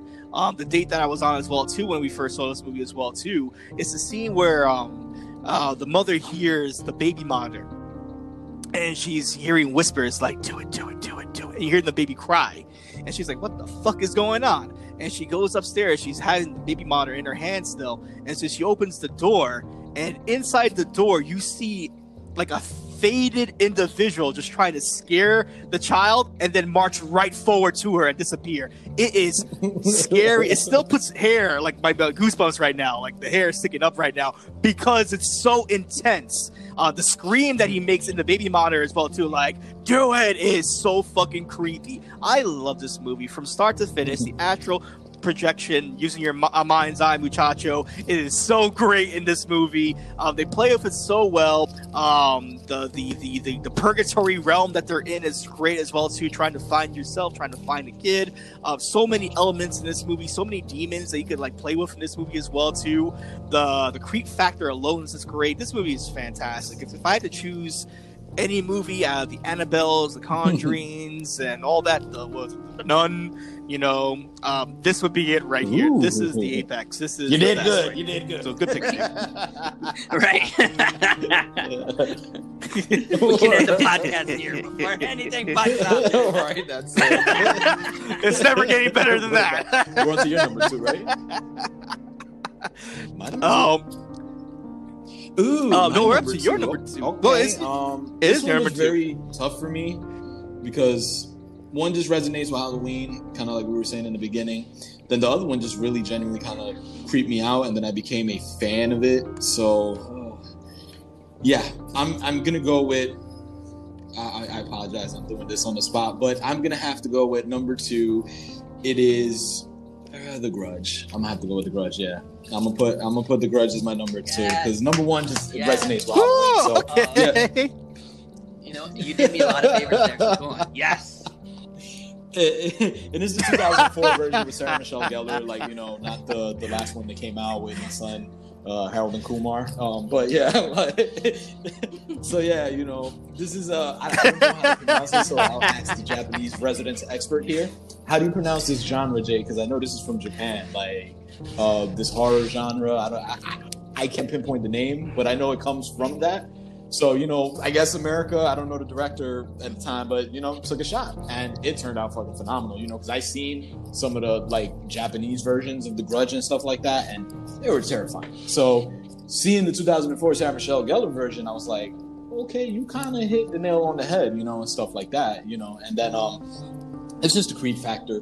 As you said, Val, where you were talking about the scream on the monitor, the noise for the music and stuff like that, and Insidious and stuff. That, in 2004, I defy anybody to sit here and say they weren't creeped the fuck out by that fucking sound. You get what I'm saying? So it was just creepy, and then just seeing it coming down the stair, and stuff like that, and and then the little boy, so it just genuinely creeped me out, and not a lot. My number 1 did that. But, not a lot of movies do that. And this one also kind of messed with me. I would look around. I'm like, oh, God, what's going on? And it was just very creepy. And then, the way that they explain it, sometimes when, a grisly murder happens or something, like a curse is born, things of that nature, it was just spot on, very horror, where sometimes, when you're washing your head in your freaking shower, you get scared. Naturally, some people get scared when they close their eyes in the shower. And just to feel the hand in the back of the head and stuff, that this, kind of Insidious and stuff like that, this ghost or curse or whatever imprinted on her and followed her. It's just fucking creepy as hell. So my number 2 is Grudge. Yeah.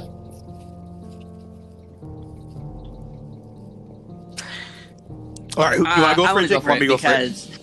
because Go for it. I've been trying to find room in my top 5 to put that movie because it's just like you said, one of my favorite. It's a fantastic movie.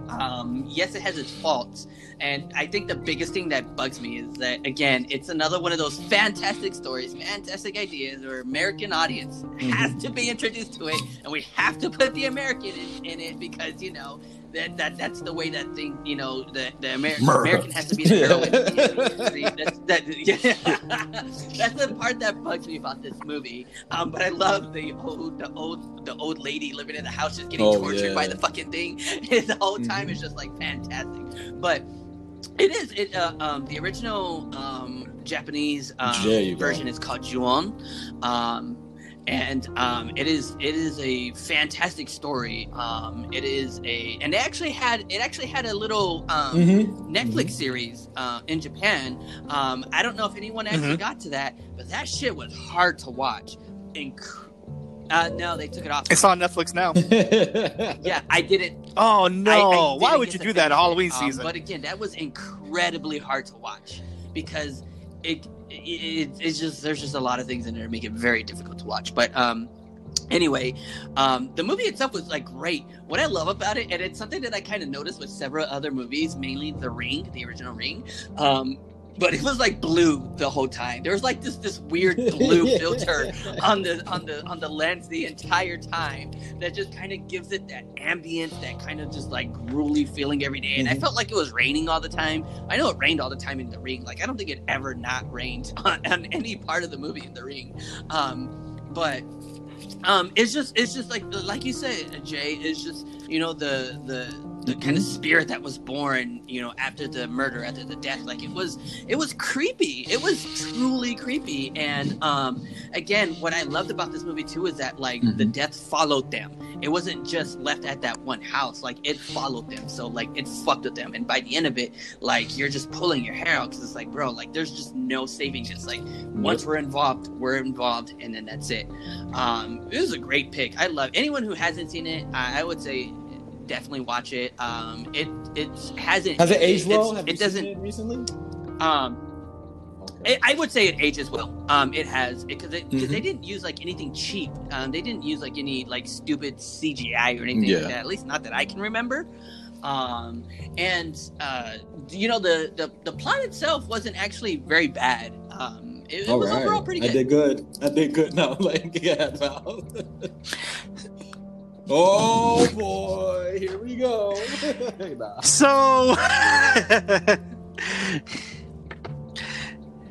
it took me a while to like this version of the movie. I will say now I could watch it and enjoy it, but I really had a hard time in that that 2000 to 2005 era horror, like Jake is saying, where everything had a blue lens. I think of The Ring, this, Ghost Ship, House of Wax, all these shits that came out, and I was just like, meh, because I knew there was like far other better movies out there, and I knew like Junon was like so much better at the time. I remember seeing that movie and being scared, and I felt like this movie, like Jake said too, was like the watered down American version of that classic. The Ring as well too, a Ring You. But I will say, like, after a couple of years and I rewatched it, I actually liked the movie. I think the only parts that I don't like the movie is Sarah Michelle Gellar. I forget that Bill Pullman. Bill Pullman, bro, the President of the United States, the best speech in Independence Day, and he's this fucker in this movie. And Sarah Michelle Gellar, I just felt I never bought into her character in any way. Wow. She was maybe Buffy, that's about it, but she never did anything to me. Like.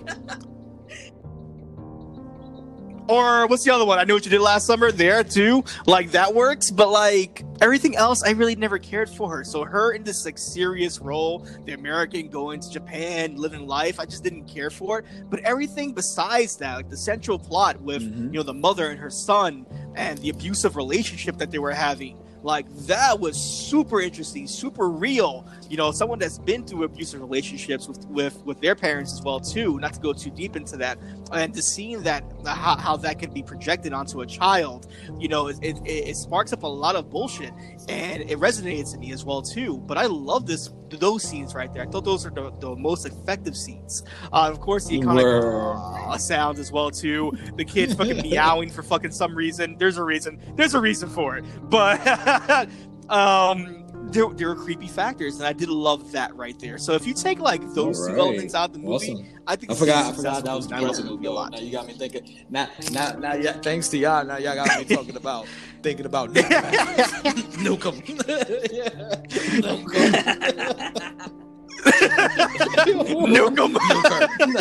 Nukem. That should have been his scene when he saw her ghost. Nukem. And then at the end, he'll say, the day we remember our Independence Day. In Japan. But what about your number 2, brother?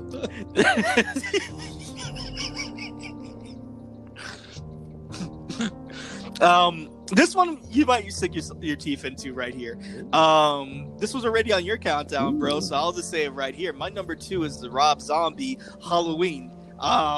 I know we talked about it already, but I absolutely love this movie from start to finish. I love the mask and how it's so like dirty and grungy and how he just doesn't care. I think that's what boggles me so much about Michael Myers. And I'm sorry for all the Michael Myers fans out there, they're gonna fucking crucify me for this shit.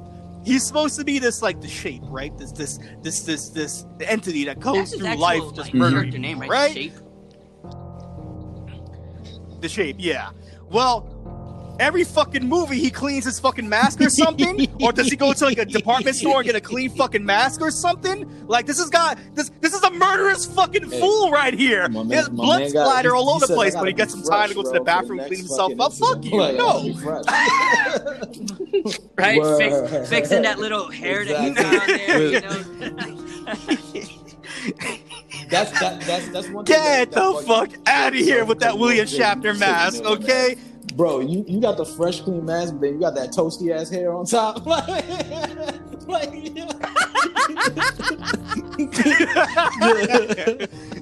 With the used overalls, not the overalls, mechanic suit, like no. This is why I appreciate the Rob Zombie version. It's a dirty mask, it's a dirty suit. He stole everything. He found things. Everything he's using, he's basically picking up. Like everything is just like tunnel vision. He doesn't care to go to the bathroom and change. He doesn't care to fucking clean up his mask or anything like that. No, he's brutality personified. He goes through life looking for one single thing, and that is to see his sister and possibly kill her. It's not really mentioned that much because you see in those final scenes where he's happy that he's there with her because that's his exact. That's it. Straight up. That's what all these little bastards want these days before they fucking do fucking murder sprees. They want to hug and shit like that. Well, there you go right here. Michael just wanted a hug from his sister. And I get it. Cool. Rock on. But before all that stuff right there, he's just a savage. And I think I love that part about him. The brutality of Michael Myers in this movie is so fantastic. The cast is fantastic. Every member of this cast means something. There's some significance to every single person in this movie. And that's why I love Rob Zombie movies, is because he has a central cast and he does right by them. There's no wasted motion. There's no wasted fucking role. Everybody means something in his movies. That takes a lot of balls because you're not trying to be a yes man, but you're trying to show your cast that you appreciate them. From the smallest role to the biggest one. You know, Bratdorf didn't need to be a fucking sheriff. No, but he had great fucking lines and he was a fucking dad. And you felt like that need to protect your daughter in that movie. I love that fucking scene right there. That resonates to me. The fact that you as a father feel vulnerable because something attacked your daughter, bro, that fucking that shakes me to my fucking core right there. Not only with that, you have the mental instability of I always forget her name. Jamie Lee Curtis character. Damn it! It just I just lost it. Hey, we're gonna call her damn it, but her mental instability in the movie as well too is just crazy as well. And you know, just how broken she feels by the end of the movie is just so crazy. That final scene where she shoots him right in the fucking head is crazy. Like Laurie Strode, there we go. She just it is magic every part of this movie. And the music, there's not like a Rob Zombie soundtrack. No, the music is this very dark, gritty narrative that just takes you through the movie as well too. I love it. I think this is a great movie. People who talk shit about this movie, I don't give a fuck whatsoever. Even with the last Halloween movie that came out, bro, me and my daughter laughed throughout their whole way with that movie. I know there's fucking loyalists that love that movie as well. I mean, too. then you got some people that like H2O. Halloween, so, Rob Zombie, fucking fantastic, bro. Yeah. Josh Hartnett's hair was just the best thing about that movie. No, but yeah, bro. I figured this was going to be on your list because I know you love Rob Zombie and I know you're like a horror aficionado. So I just was waiting for the number, which, you know, I'm kind of waiting for your number one as well. And Jake's, of course, you know, but like I want to see because I know you love a lot of Rob Zombie movies. So, but anyways, yeah.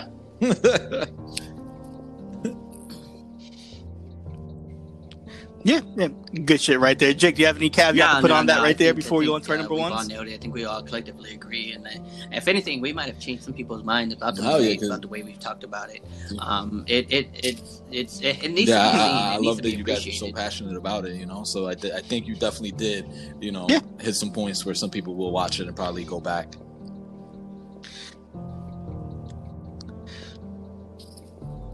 All right, Jake, you have any honorable mentions that you want to mention before your number one? Not very many, but like just some quick mentions. I want to give a quick shout out to Yes. From Dusk Till Dawn. From Dusk Till Dawn is I would consider it a horror flick because I want to say it's Quentin Tarantino's maybe first attempt at a horror flick. I could be wrong about that. But I mean, it had a great cast. It had a fantastic cast, and it had a fantastic people, working in the movie. As far as like the costumes, the gore, the blood. If anyone has never seen it, never heard about it.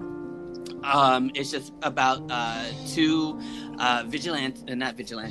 two felons who are basically trying to work their way into Mexico, and so they hijack a family and get them through the border to Mexico. And before their stop, before their final stop in Mexico, they stop at a bar in Mexico, and not all bars are like this. So it's a we all got all type of. Not every bar is like a titty twister. Shocked. So they get locked into a bar that's filled with vampires, which probably one of the strangest takes on vampires I have ever seen. If I had never heard the term vampires, I just would have thought they were like some kind of demons. But it's got fantastic acting. It's got great pacing. It's got all the action, the horror in there that you need, some kind of redemption. That one woman in there is just like absolutely stunning and beautiful. Salma Hayek, the one that dances with the snake. Yes. That is Salma Hayek. Holy shit, I just realized that. I had no idea. So that's going to be my first honorable mention. My second one is going to be the Return of the Living Dead comedy zombie movies. If anyone hasn't seen any of those are fantastic, which is strange because I love zombie movies, but there's not one zombie movie that is on my top list because zombie movies, as great as they are, as much as I love the phenomenon of zombies, there has not been one zombie movie that has really done it for me. They always fail, and I think it's because they're only at the most 2 hours long. So there's only so much you can do with a zombie flick. You know what I mean? Where I want more. Like I want to see death just like extended. And Walking Dead did that for me for a while until it stopped.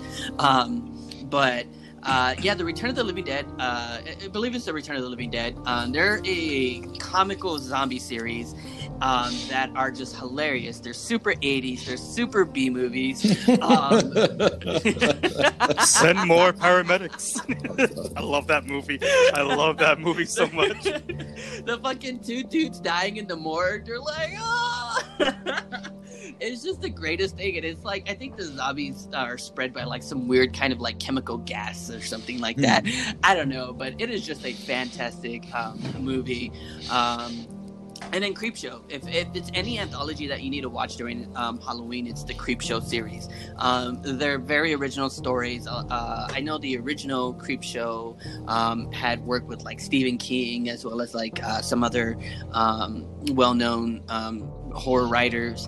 They're not so much scary except for like the one with the monster in the box. That one was just fucking that one just gets me on a different level. But really fun to watch. And one more. My last one is I want to give a shout out to Fright Night. Both the original and the remake are both fantastic movies. The story's very well written. The second one actually paid great homage to the original while still being its own kind of movie. But the original, you have to catch the original on Halloween. Like that is the one classic movie that I always have to watch on Halloween is Fright Night because it's fun, it's silly, but it's dark, and it kind of gives you a sense of helplessness, and knowing that you can trust because you're in it and all alone. Really good movies. I love it. Jake, I'm gonna fact check you on one thing before I give mine real quickly. Dusk Till Dawn.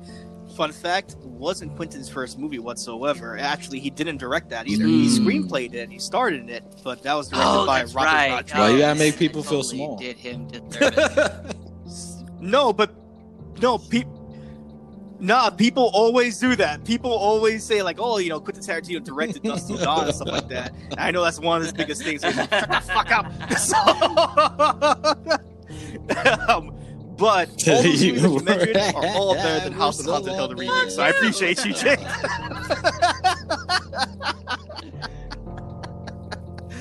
I will say that Return of the Living Dead is all-time classic. I love that movie right there. You kind of have a thing about zombie movies. That's why I didn't put it in my top 10 as well, top 10, top 5. Maybe in a top 10 they would be there.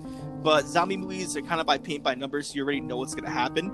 But if I had to put a few zombie movies up there, Shaun of the Dead, bro. Yes. Shaun of the Dead is a fucking classic. Yes, it is. You know what? And what Shaun of the Dead does very well is, while it's very comical and, that's how it's kind of written, it is really gruesome, and it is very, like, serious when it needs to be, especially towards the end. Like, towards the end, it, like, gets fucking depressing, you know? Yeah, when he lost the dad, and the mom, stepdad. Like, it's just, it's a great movie. I can't believe, but again, I see it more as a comedy, but yeah, that is, like, my all-time favorite zombie movie. I will put Sweeney Todd up there because that's a great horror musical. You love to talk shit about and Apocalypse. That's a very fun. Barbara. Yes, exactly. Because a demon Barbara, a demon barber, a demon barber on Fleet Street. Is fucking scary. Yes, I will. You never, bro. That shit gets scary. And they fucking just do a nice little shave with the knife right next to your fucking word. Yes, like. Any moment they can end your life. Any bad day, their wife left them. They can't pay rent. Shit goes down. The Dodgers lost. Some bullshit that happens. Bro, you're dead right there. Fuck that. That is scary. That's a lot of trust you're giving somebody. I don't know. A demon barber sounds scarier than a fucking demon barber. I'm waiting for a Barbra Streisand remake of A Star Is Born, but like A Star Is Fallen. Demon Barbara. No. I also gotta put Mercy. Have you guys ever seen Mercy?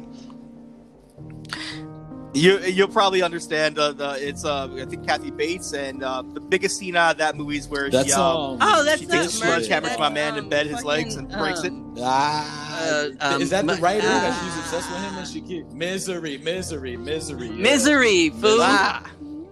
Misery. Excuse me, misery. Boom. Thank you. See, you fact checked me. I don't know why we don't have that on our fucking list right there. Misery's a great fucking movie. Cujo as well too. I don't know about Cujo. I know. Half the movie takes place. Rin Tin Tin motherfucker trying to kill you. Fucking car, like no. You know how scary that is? The kid has asthma, having heart palpitations in the back. It's great. Not mine. I don't have to suffer. Obviously, you're not a parent, so. If your fucking bearded lizard was back there having an asthma attack, you go crazy too. Having go on. One of the mentions. Go for it, Jay. No, because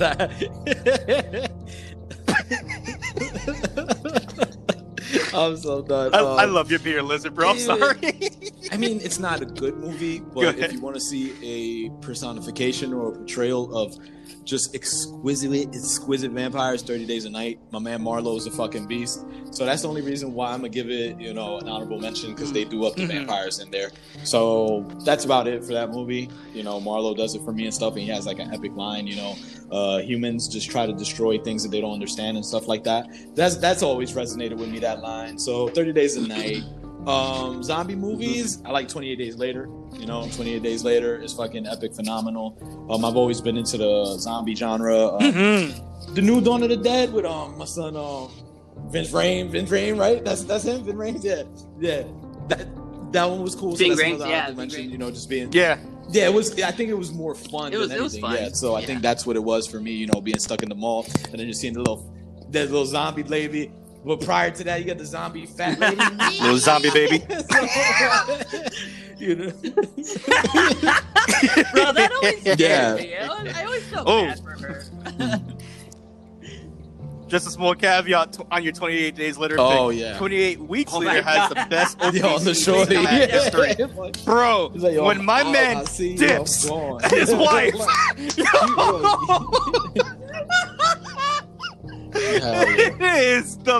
He ran better than Forrest Gump could. Bro, my man was out.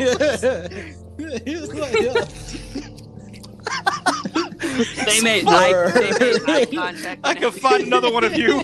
Yo, I'm done, bro. I forgot about that part where he was out. Yeah, 28 days later, 28 weeks, 30 days a night. One movie that scared the living bejesus out of me. I don't know how you guys feel about it, but it scared the bejesus out of me, just the concept, because we know there's a lot of movies, there's a lot of shows about it. Even Borat made fun of it. I come for your tears, Gypsy. It's thinner, bro. Thinner just scared the shit out of me with this Gypsy. Yeah, Thinner's a great movie. This guy that just hit, who was it that he hit and he just swept it under the rug? Yeah, I forgot what it was, and he's just like thinning out, bro. And yeah, I forgot the name, but yeah. So that terrified the hell out of me, and it made me afraid of Gypsies even more, bro.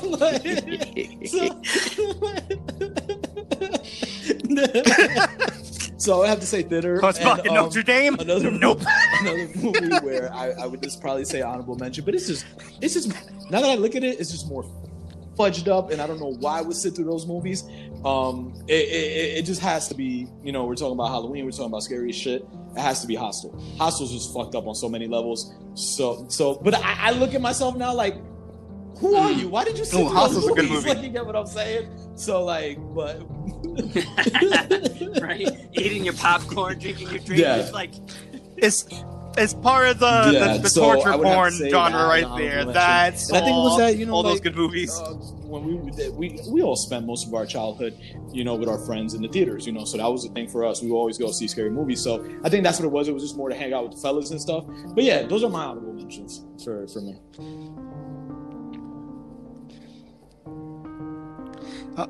All right. Before we get to our number ones, we're gonna take a quick break because this is about to.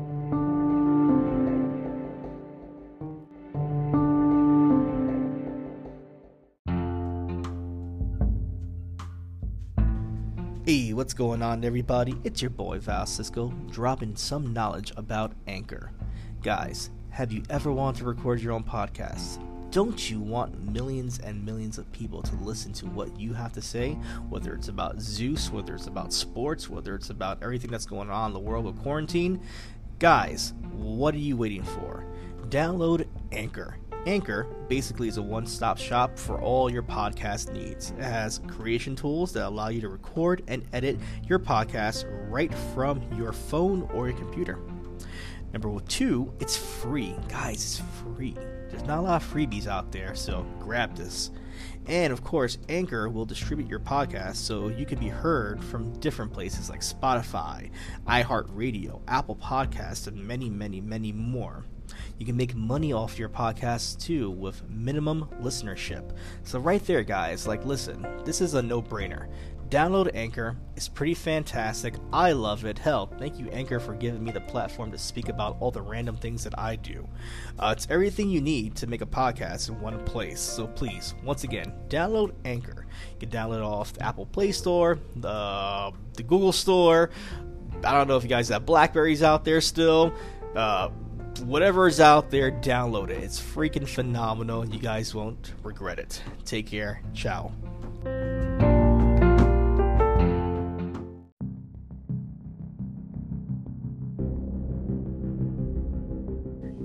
And we are back. Okay, fellas, it's time to give our number 1 prime.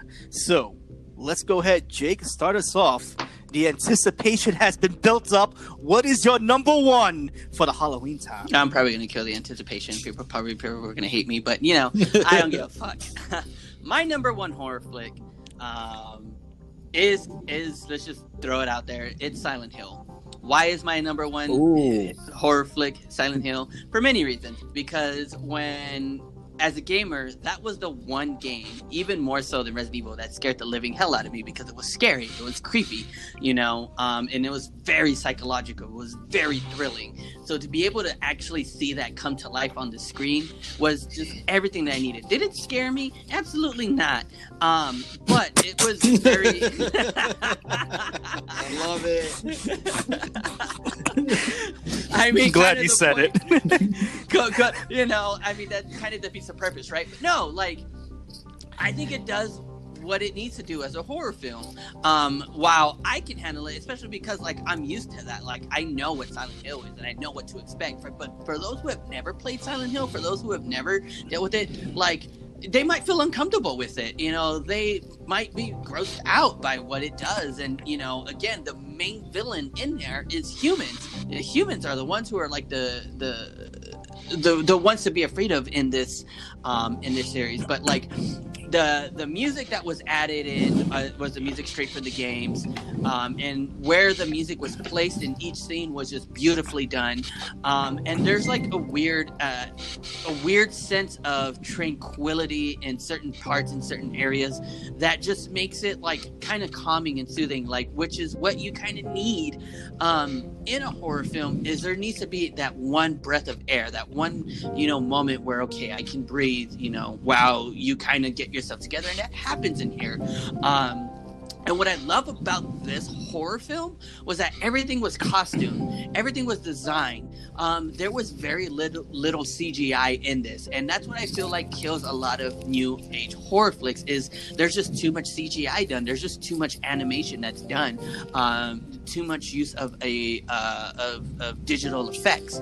When this was like just costume change, like, and when they were switching over to the other world, I learned that they literally had to go and tear shit up. Like after building a set, then they had to go and tear it up and film it being torn up in order for that to work. Like I loved it. It was done with a very small budget, but I think it still made it work. It's very much a B movie. But Silent Hill is just, it's a really creepy story. There's a lot of real life issues that what makes it a scary story, and that's why I think it is the most successful video game movie adaptation of a video game, and I think everybody should watch it. I think everyone would thoroughly enjoy it. It's a B movie, but it's an A in your heart. No. You want to have at it, or you, no? Go for it. Go for it.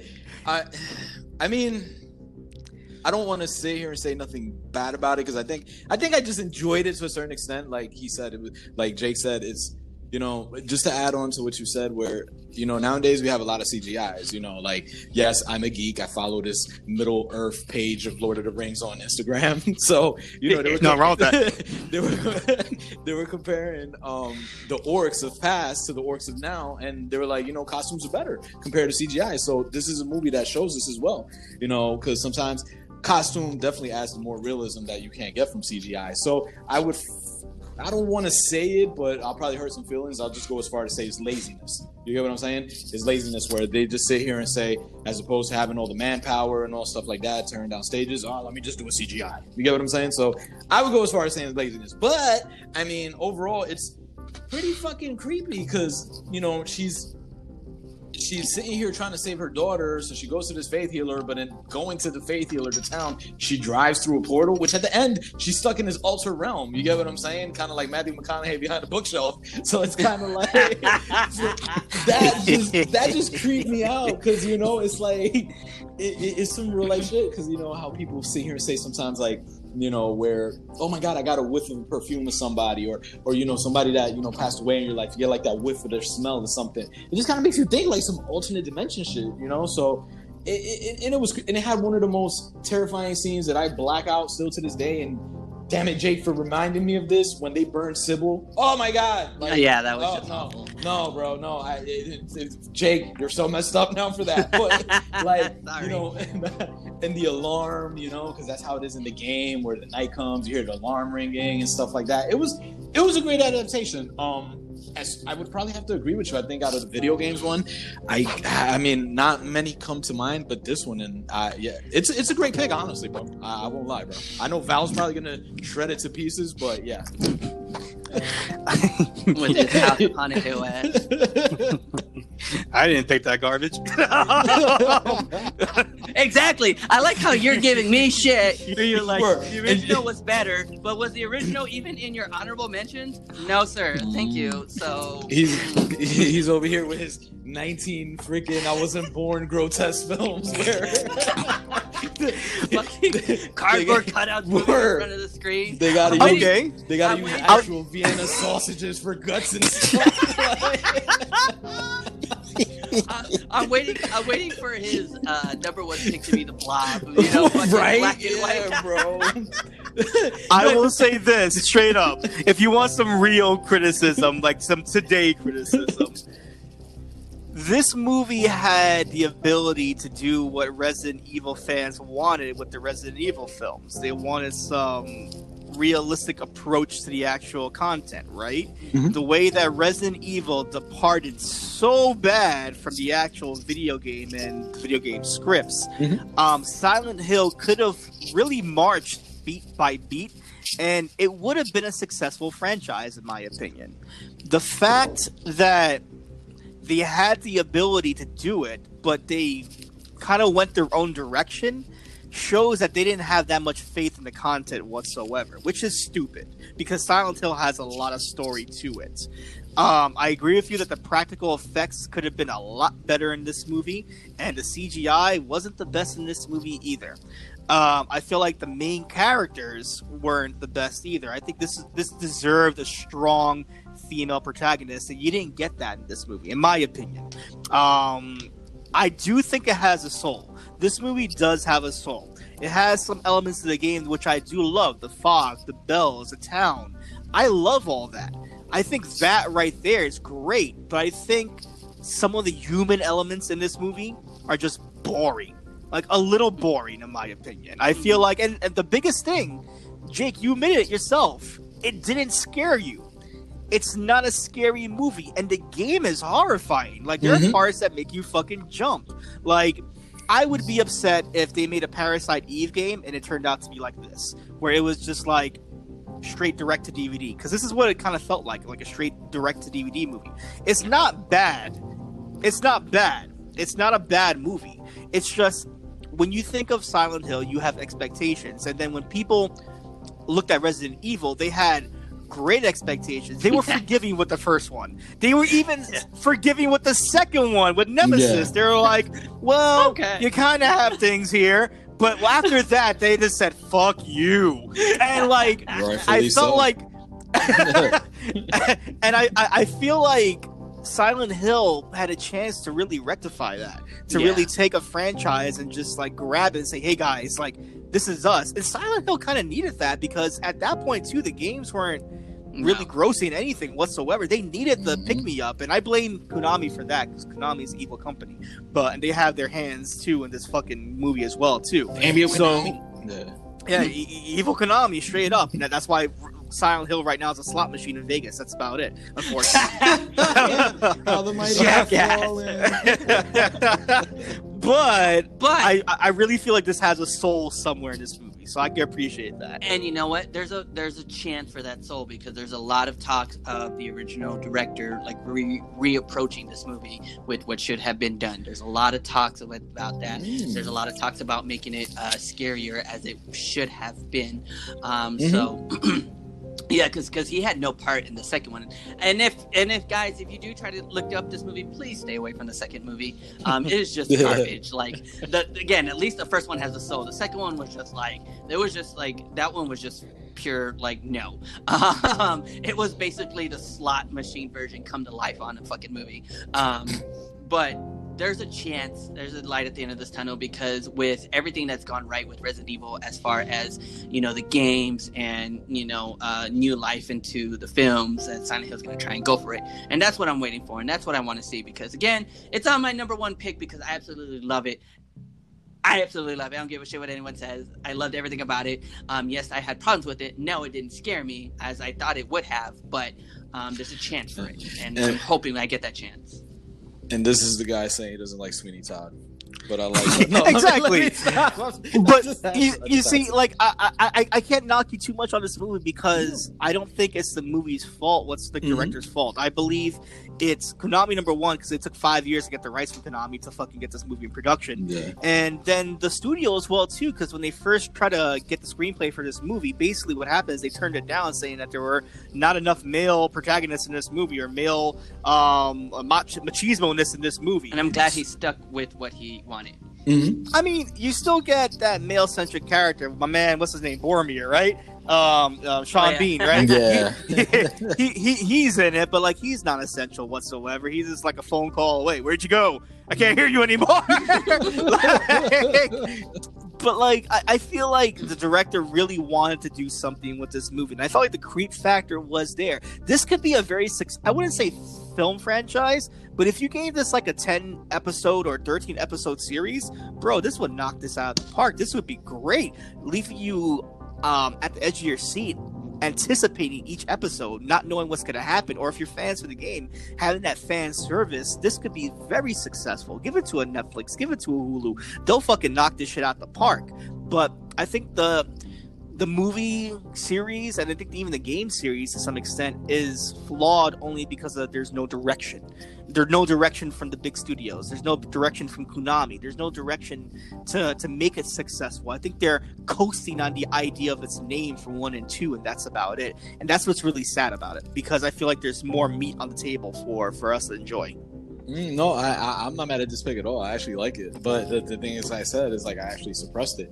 But like you said, you know, we've seen people. I mean, it's a genre, but I mean, we've seen success with Lovecraft. Maybe we could see, like Val said, a series. I think a series would be phenomenal for this. You know, then maybe with the success or wherever it goes, you know, maybe you could do it a film adaptation. I'm not gonna shit on the film completely because I did enjoy it. You know, and I think it was just that factor of playing the game and stuff like that. So it's not a horrible film, honestly. Like, but it does, and like Val said, maybe it could just be too much. You know, 5 years to get in the script, all that stuff. By that time, you as a director, you're tired. You get what I'm saying? Like, oh, I'm just gonna put out whatever. Yeah, like, you know. So, can I ask a question? Yeah.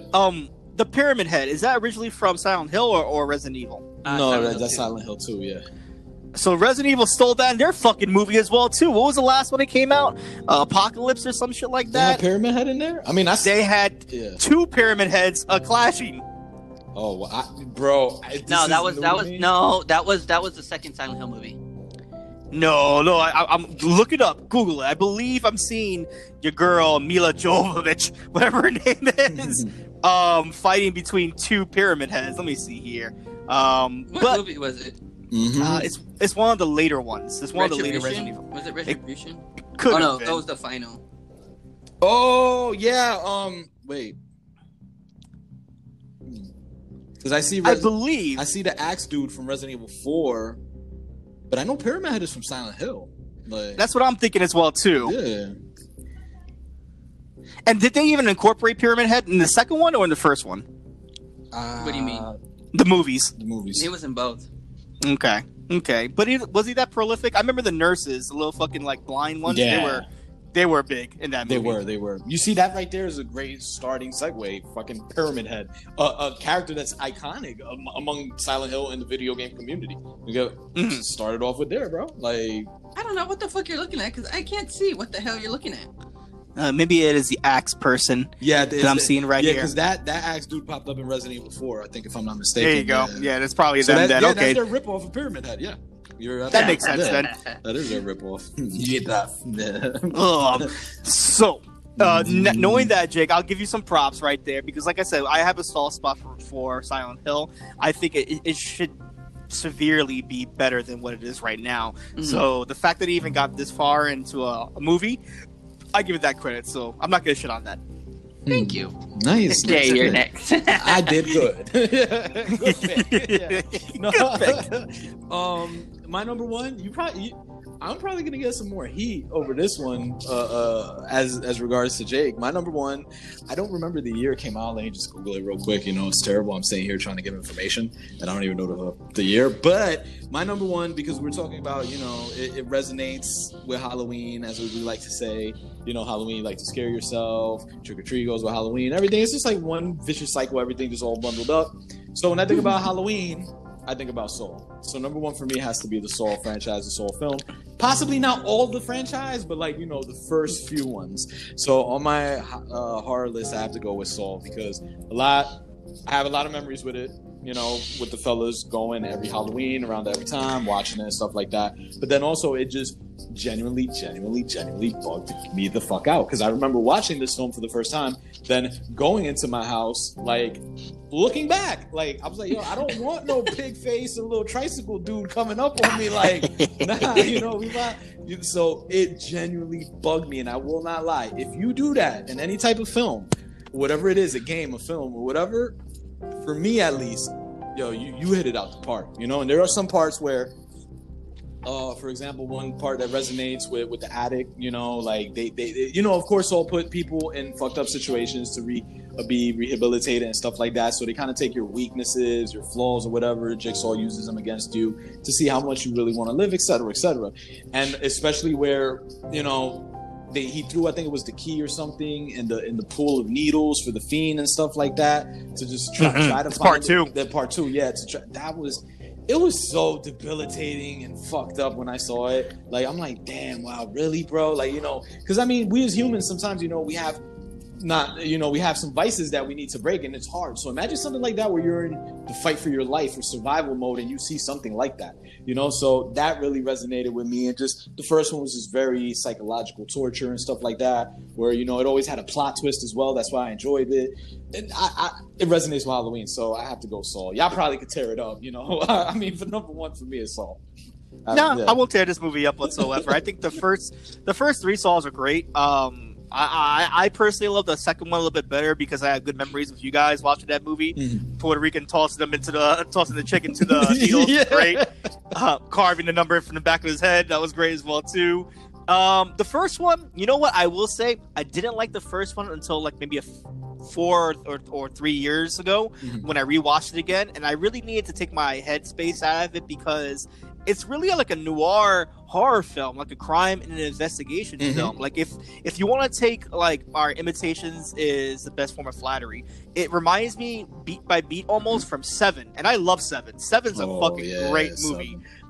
And it does take from that movie a lot, especially with the gluttony and the lust and all those things as well too, all the vices. Mm-hmm. But I think on the gore level and the savagery, it's just fantastic. I do love the fact that we get to see, like, you know, him giving these victims a chance for redemption in a way. Like, yes, you need to mm-hmm. cause yourself some bodily harm to get it, but you know, will they one thing? Yeah. Purging yourself, exactly. Mm-hmm. And I do love it. I think though that first movie, it does not get enough credit. I mean, that ending is just fantastic. It's one of the best mm-hmm. endings in cinematic history. Just him popping off from the floor at the end and just saying game over and closing the door. Yeah. Like, yeah, no one expected that shit. For real, bro. Nobody in the theater, because I remember watching the theater. I'm like, what? My man was there the whole time, bro. Like, nah, you gotta be effed up in the head. And then it was just like the trials he put him through, because I remember, you know, the key in the back of the eye with the bear trap or some shit. Yeah. And then I think there was a dude where the combination to the lock was written all over the wall, just a bunch of numbers, and all they had was like a little lighter and covered in gasoline or lighter fluid or something like that, like, I think it was. And I'm like, wow, bro, like I said at the beginning, you have to make me feel helpless, and that shit made me feel helpless. Like, so I agree. What about you, Jake? I'm all in for this pick. I don't think I ever got past the second one, only because I think they just became like harder to watch, like mm-hmm. I mean harder to find. Oh, they're hard to watch. I will say that. No, so even my favorite band, actually, they had one of their jams in the I think it's part 4 on their soundtrack. So I was like, oh, good for them. But yeah, no, I totally enjoy this pick because a lot of people do associate Jigsaw with Halloween and with horror, because that's what it is. And like you said, there's a sort of human relevance and like a reality check kind of thing mm-hmm. in there too. And you know, it's in a very ironic way. I want to say the topic of the movie, or like, you know, of the franchise's life, you know, mm-hmm. how much do you appreciate life, you know what I mean? Yeah. How much are you willing to go to prove that you don't take your life for granted, kind of stuff like that. So it's a very kind of twisted kind of way, and I love it. I do eventually I do want to watch like all the movies, and I do know like it's pretty gnarly. I just never got past the second one because again they were hard for me to find, so I never get to watch them. And I think Jake hits the nail on the head that's why it was such a good it had a success the first few films, because it was kind of like fight or flight. You get what I'm saying? Like, what are you gonna do when it comes down to the nitty gritty? How bad do you really want to live? So I think it was kind of like that, like, and like when you get that adrenaline rush, fight or flight, and I think that's why it was a success as well, bro. And legit, it did spook me for a few months where I had to look behind my back. I ain't gonna lie, bro, because it was some real life stuff, like we've been saying through the whole podcast. Especially growing up. I mean, times now, in New York City, you got some crazy ass dudes, people, whatever. So it did bug me, bro. I won't lie. I used to look over my back. So that's why it's my number one. I love it, man. You got Danny Glover in that movie too. Danny Glover's the man. But what I did love, Frank, is how you pointed out because it's also kind of like a detective kind of work movie, and that I thoroughly enjoy those kind of stories where it's like, you have the person in distress while at the same time, you're watching the detectives try and solve the case and work on the case. And this is kind of like weird. I don't know how else to explain this, but like one thing that I've always found like very intriguing and fascinating to me, and it kind of goes into that sense of helplessness, Jay, that you were talking about. But it's like, while you're watching all these people in distress, it's amazing to see like how on other scenes you just see life going on around them. Like things are happening, people are continuing to live, people, your next scene is the detectives, just there enjoying a coffee in a coffee shop while these people are fucking locked in, a damn basement trying to fucking survive in less than a minute. You know what I mean? Like that is always just, again, it goes to that sense of helplessness where it's like, fuck, they're fucked, Well, you're there, especially when you have them looking outside, they're able to see life outside and see things continue to go on, but they're stuck in this kind of hell. It's a very weird mentality that I just love. Yeah, no, I feel you. It's very psychological and that F's with you, Very much. There's another movie that I'm trying to remember. That maybe came out recently and they tried to do something like that. Wasn't that good? I don't know if it was something along with like the dark room, dark web, or something. I don't know what it was, but I think it was a movie where like it was some dark web shit and people would get an adrenaline rush to go check out the nonsense that's going on and stuff like that. Was it called Dark Web? Or I don't know if you guys even It could know. be. Yeah, It could be. so I felt like they were trying to do something like that, but it's like, nah, you didn't capitalize on what Jigsaw was, so but yeah, bro, like honestly, great. That's Any franchise that has Donnie Wahlberg as like the main character for the first like 4 movies, yeah, I'm down. I forgot Donnie Wahlberg was in that. It's good shit. That's It's really great. good shit. The lesser known Wahlberg, but still a good Wahlberg. But All right. so we're down now, to your number one, right? Yeah. Let's It's see. not let's as see. fantastic as your guys, bro. It's the Blob. No, I'm kidding. Watch it be like when a stranger calls or something, Killer- Jake. Oh, I hate Killer that clown movie so from outer much. space or some shit. Right? Critters. Eight-legged freaks. American Werewolf in I Paris. forgot about that movie. That is a great movie. How dare you? That's on my honorable mention as well too. How dare you? That's a great movie. All right. So you were saying how Saw was one of your favorite movies, and I was saying as well too. That Wait, sorry for Imitation cutting you off. Go Sorry. Did we get your honorable mentions, or am I bugging? Yeah, we did. Oh, okay. Yeah. I just ran by them. Okay.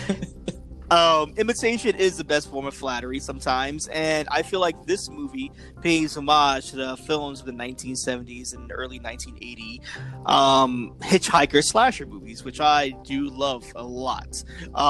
This movie is very near and dear to me, and our boy Jay kind of sniffed me out already with this brand, this genre, this director, because I do have a fascination for the death, the macabre, and everything that this director does as well too. This movie stars a who's of cast, as we mentioned before, in all his films, but this film is the one that kickstarted his own genre. This film mashes films like Texas Chainsaw Massacre meets The Hills Have Eyes. This film pays homage to movies like The Last House on the Left, which I love as well too. This movie is House of a Thousand Corpses. I knew it. I knew it. Sorry. There's nothing wrong with that. No. I mean, great pick, bro. Yeah, go ahead. This movie, from the trailer to the actual poster to the word of mouth of this film, it's a real throwback to the original films from the 60s and 70s, and they are not going to make films like this anymore. I guarantee you. We live in a culture and a society where if they were to smell this movie right now, they would try to ban it as much as possible. Right. This movie plays with so many different macabre things, such as death, murder, rape, lunacy.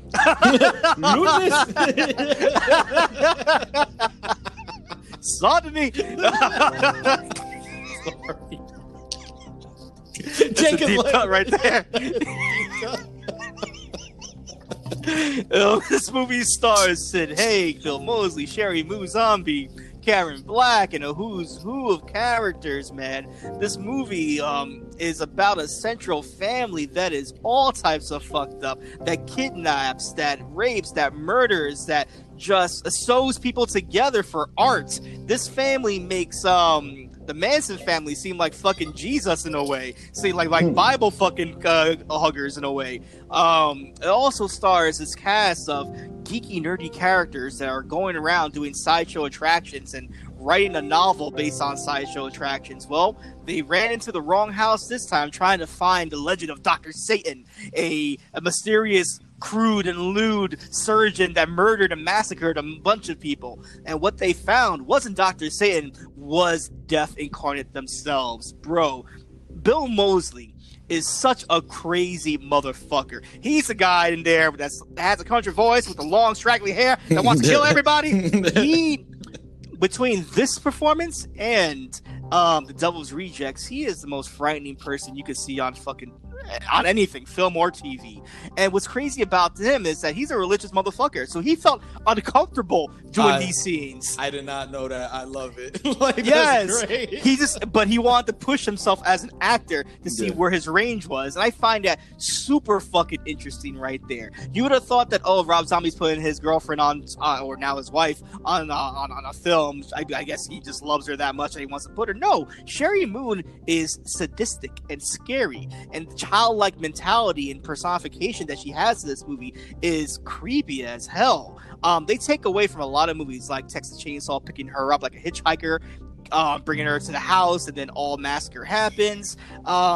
This movie even goes to the paranormal side toward the end of the movie. I know we've all seen this movie, but even stretches to the paranormal side when one of the victims gets buried, and when she gets buried, she meets Dr. Satan in this purgatory hell realm underneath the house, where Dr. Satan's just fucking looks like the Crypt Keeper met I don't know, Adolf Hitler in a way, and he's just mechanical and maniacal, and he's just like destroying people. And then it even takes a little bit from My Bloody Valentine, where that one minor dude is just fucking chasing her down the fucking rabbit hole, literally. And it's just a crazy, sadistic, fantastic thrill ride of a movie that I just adore. I watch this every Halloween season. Even outside of Halloween, I'll watch this because it's such a fantastic movie to watch. And who's cast, I love it. Guys, tear me up. I don't care. I love this movie.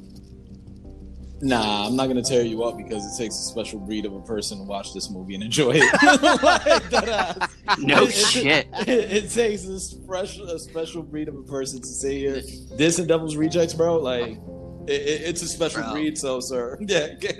What do you go for it, Jake. Yeah, that's what I was gonna say. It's like there's a reason I've only seen this movie once, and that was like 7, 8, 9 years ago. I don't even remember how long it was, but it's been a while. I finally sat down and I was like, "Oh, I've heard people talk about this movie," and I was 89 minutes long, sir. It's good. I was still innocent. Right? I got corrupted though, but honestly, yeah, it's hard to watch. Special breed. It's scary because it's like, it's real scary because it's like kind of shows. I'm not saying that, because sometimes, you see these people, you see these actors, you see these directors, you put a vision out this fucking sick, you think like, bro, this dude is twisted, but sometimes they're the nicest people. You know what I'm saying? Yeah. So it's just kind of scary to see something like that. Like, it's like, bro, and then it's just like, it's regular John Doe's, and it just kind of shows that you don't know what's going on in somebody's head, you know? So that's, like you said, the scariest thing is a human being, you know? So it's like I said, it takes a special breed because it's hard to watch, bro. Some of the scenes and some of the stuff, and it's like, woof, nah, this is hard. So you got that. what I love about this is just because the epicenter of everything is Rob Zombie, and when you look at Rob Zombie as a person, you're like taken back because even his genre of music, it's like horror themed music. It's like a creep show, a living creep show, if you will. And I think that's just amazing for a guy who just like listening to Kiss records and watching old-timey Twilight Zone movies and just wanted to mesh those together and see what happens. And this is what you get. I mean, I love the creative genius that he is. He takes no prisoners. He takes care of his own. And like I mentioned in Halloween, when you made that pick and I made that pick, he takes care of the cast. A lot of the cast that's in this movie flows to Devil's Rejects, flows to Three from Hell, flows to Halloween, both movies, and there's other movies as well too. And I think that's just amazing that not only is he sadistic, but he has a heart as well too, because in reality, these movies could have went to anybody. He could have got these Hollywood named actors. He could have got this Joe and that Joe to sell a movie or whatnot. But he said, fuck that. I want people that I know. I want originality. And this is what that movie is. Even though it's a throwback, there's a lot of original aspects in this movie, and I love that. And of course, you got your boy Dwight from The Office that's in here as well too. So Yeah, that's a key right there. He gets made into a merman. No, but you're right. The creativity of Rob Zombie when it came to horror was, he actually did create something fresh because, yes, gore's been around and slash has been around, but he was able to do it in a more creative, but only way that only Rob Zombie could do and only Rob Zombie could replicate. Like, I don't think anyone could, replicate exactly what he did. Not just because of, the culture, but like he has a specific mind to it. He has great writing to it, and he has a very specific direction that I think people need to watch and appreciate. Yeah, he writes what makes him happy, and that's cool. Like, that's what you need to do as a director sometimes. When you have enough money because you're an artist already that you can take these liberties, you should do it. And I think that's what he does with all his movies. Whether they're successes or not, that's really irrelevant to him, because at the end of the day, he's happy with his performances. He's happy with what he made, his creation. So it takes a special person to just not care about what the critics say and just enjoy what you do. Absolutely. Great pick. Agreed, bro. That is a good pick, man. I'm going to ask you guys this. So there's one final question. You guys can think about this as well, too. I'll start off with Jake. Jake, what is one horror movie that, from the annals of time, that you think could not survive in the 2020 atmosphere right now? That's a good question. Damn, that is a good question. I could go first if you want to think about it. Go ahead. All right, the original and even the remake too, because it's a great remake. Last House on the Left. I think that film, that rape scene of the daughter, just being molested and raped in the field. I agree. Yeah. And basically marching her way back home to her parents, and her parents' look on her face as well too, and the savagery of what her parents do to these criminals. Her dad is just Well, the second one, well, not the second one, excuse me, the remake. It's a little bit of both parents as well too. It's just fantastic, and I think it's a very great revenge story for that time, and even for right now. Like, as a parent, me myself, if anything were to happen to my daughter, I wouldn't know what the hell to do with myself. So the animalistic side would come at me. I wouldn't know what damage I would do to a person. So I can see myself in that. But do I think it will survive right now in 2020? Absolutely fucking not. People will find any way to complain about this movie. This and Hills Have Eyes. I wouldn't necessarily agree with that. I think you give them less credit than I think it would, and I think stuff like that would still continue to come out. again, I know people are a little bit more sensitive to these kind of topics, but not to the point where they wouldn't let something like that come into play. But that was going to be my pick, actually, was Hills Have Eyes, because I actually couldn't watch it because of that scene. Because it's like, I was like, bro, especially when, like, it's not even, she was in the next room. She was, like, behind Is the remake or the original? Wait, we talking about Hills Have Eyes or Last House on the Left? No, Hills Have He's Eyes. He's talking about Hills. Yeah. Okay. Yeah, Hills Have Eyes, because it's kind of like the same topic. It's for the same reason. It's like, that part, like, again, it just, I was like, because I was just mad, because I was like, bro, like, again, you're not even in the next room. You're behind, like, some weird little fucking accordion barrier. Like, how does nobody hear what's going on? Like, yeah. Not just that, the father's getting like crucified and burned at the same time outside. Oh yeah, that's right. When they set it up. Yeah. It's just, to me, it was just like fucking hard to watch. But it makes sense for the revenge, because then the husband, like, he comes into his own as like a man with his dog, and they're like, we're gonna fuck shit up. And I think, I think if you don't have that, you don't have his character to be developed. That's just my opinion. But it's hard, because it's like, when these type of movies, we'll get to your pick too, Jose. These type of movies are hard to like even explain or even have conversations about, because you're not endorsing rape, you're not endorsing murder. What it is just a plot device right now for these things to happen to make your character, hero or heroine, get to the next point right now. So like, yeah, I understand, like, it's very touchy to watch a rape scene, like let's say Last House on the Left, but without that scene, you don't get the savagery of the parents.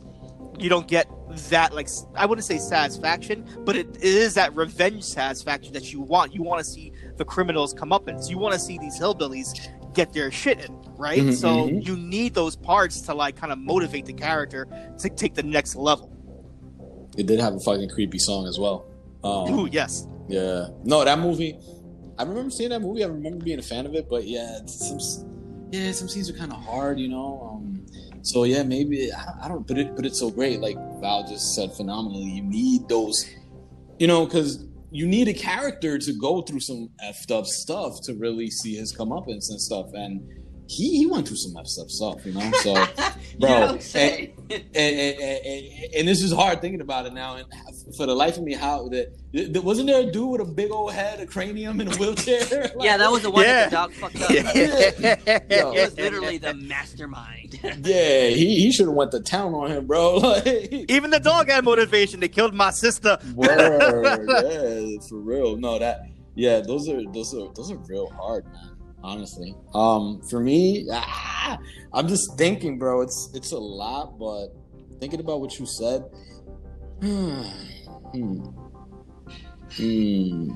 I would probably, just because of at that time, and like I said, a lot of these horror flicks, you know, my brother used to watch. So I'm thinking, like, what's past? By no stretch of the imagination am I saying this movie's bad, but to have a modern adaptation, I think it would not be good. You know, but I'm thinking real hard, and I probably would have to say, I don't know, you guys are gonna laugh, but like my brother used to watch this movie, The Birds, the 1963 film. Yeah, all right. Back then, for what it was like, okay, bro, you know, times change and stuff like that. Like, wow, bro, killer birds in San Francisco. You get what I'm saying? Pecking people up. So yeah. you know, Val's all for that. Yeah, I'm all down for the birds. I love that fucking movie. Yeah, so you know, it's kind of crazy. And looking at it now, would it survive? Especially with some of the shenanigans that we've been through, like Sharknado and shit like that. So I think it would just be very hard, because I'm sure they'll probably try to come out with some animal cruelty. Birds. Yeah. Oh, my bad. Cruelty. I don't like, you're hitting the bird away. How dare you? The bird away. So just, you know, PETA and stuff and all that stuff, you know. But I think certain films like that, like The Birds, and like I said, my brother used to watch a lot of all this old shit. I don't even know there was a film called The Alleghenies or some shit like that. Just weird films. Like, I don't know, but I would have to go with Birds, bro, because straight up animal cruelty, bro. Like, you poaching birds now. Like, so, I'll throw one more too. Clockwork Orange, I don't think would survive now as well too. Yeah, no way. Never actually saw that one. You never. It's a hard watch. It's a good watch. It's a hard watch though. It's a hard watch. Yeah, it's like I said, it takes a special person, and I guess Val's that special person. Yeah, I have popcorn ready. I have Anyone- Twizzlers ready. Like, let's do this. Anyone who could watch House of a Thousand Corpses and fucking what's that movie that I always give you shit for? The musical. There's so many. Repo? Repo? No, Sweeney Todd? no. A musical. La La Land? La La Land. Anyone who Yes. can watch La La Land right after watching House of a Thousand Corpses is a different kind Oh of yes, psychopath. I'm a news anchor. What do you expect? I'm so done. Well, guys, Well- I appreciate all this, man. You guys did a fantastic job with your picks. Man, it was a pleasure. I think it was fun. I think it was phenomenal. I think it goes with the ambiance, Halloween.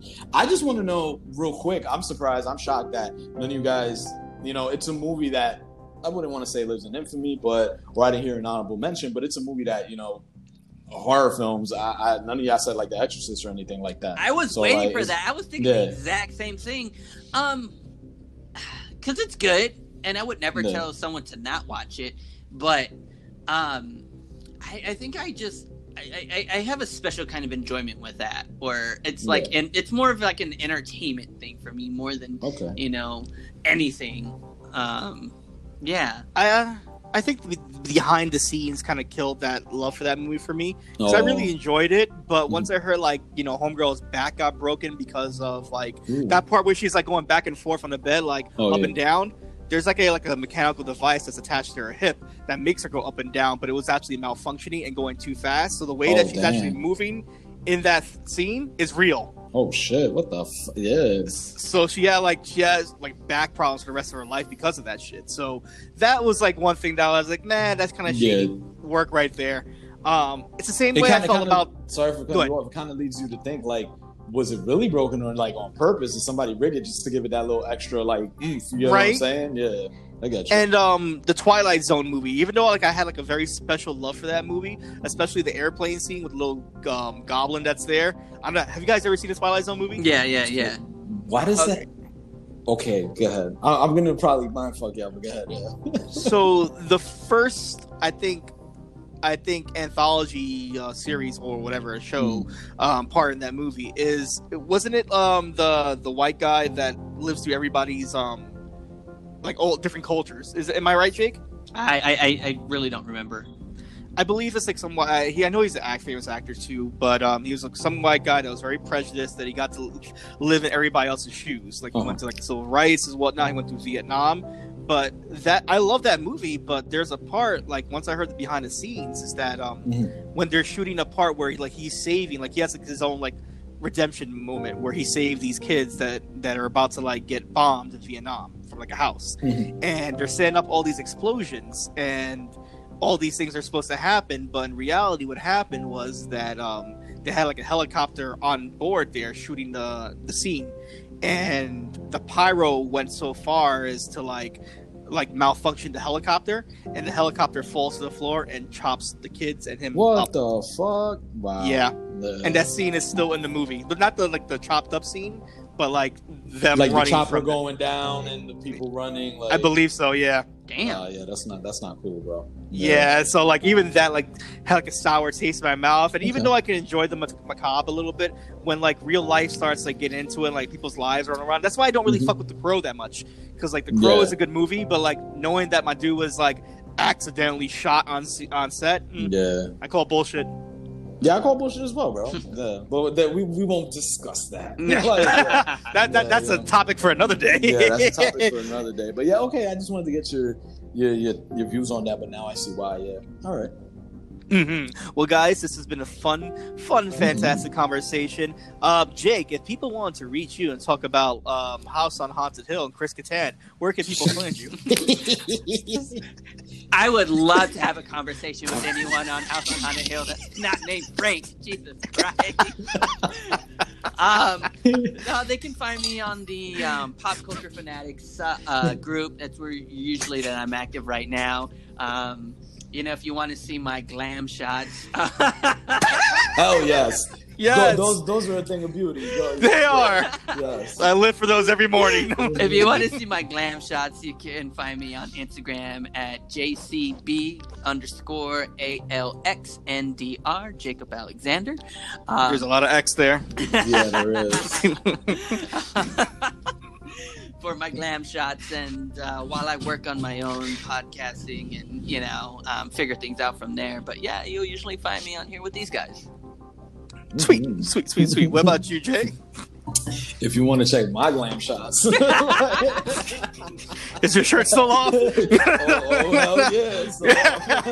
hell yeah. Y'all can find me at my Instagram, which is _JRants. My Twitter, LibraFeels_. But like Jake also said, I'm on Pop Culture Fanatics as well. We're just being active out there, talking everything geek culture, nerd culture. Hit us up there. That has Facebook, Instagram as well, Twitter, everywhere. The podcast everywhere.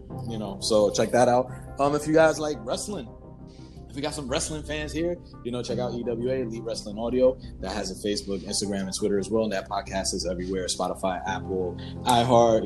Hit us up if you like wrestling.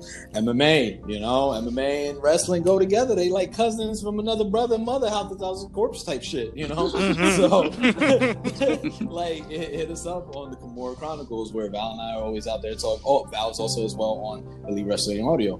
But yeah, the Kimura Chronicles has a podcast, and it's on everywhere as well. It has a Facebook, Instagram, and Twitter, So, yeah, you can hit us up there. You can hit me up there. Where can they find you if they want to talk some mechanical fucking malfunction, Satan, and stuff like that? Mechanical Animals, Beryl Manson. Good album. They can find me. If you want to reach me on Twitter, you can find me at Lucha Val Cisco, where I can talk to you all about Chris Kattan and all his fabulous works of art. Corky Romano, genius. You can find me on Instagram at Val Cisco as well too. And of course, like you guys said, this podcast is everywhere from iHeartRadio to Apple Podcasts and Spotify. Please go ahead and like it, share it, enjoy it with your family if you will. Curl up by the bonfire on a Halloween night and listen to our shenanigans. It'll be fun. Yeah, I think this is one of the best conversations we've had, actually. Like, it's extended a while because we've had a lot to talk about. Yeah. Because it's been so long. That's why. But we're going to try to be more consistent with this one. But I do enjoy this one as well, too. I feel like we're part of the Midnight Society. Nah. I feel like someone's going to pay me $1 million to stay in a house that's haunted on a hill. I'll take a modern day to your 20s cardboard cutout bullshit, but okay. Your Vienna sausages, you can enjoy. Yeah, his Vienna sausages, and then he got like the clown cutout from or the blow up from Home Alone. And they're like, run!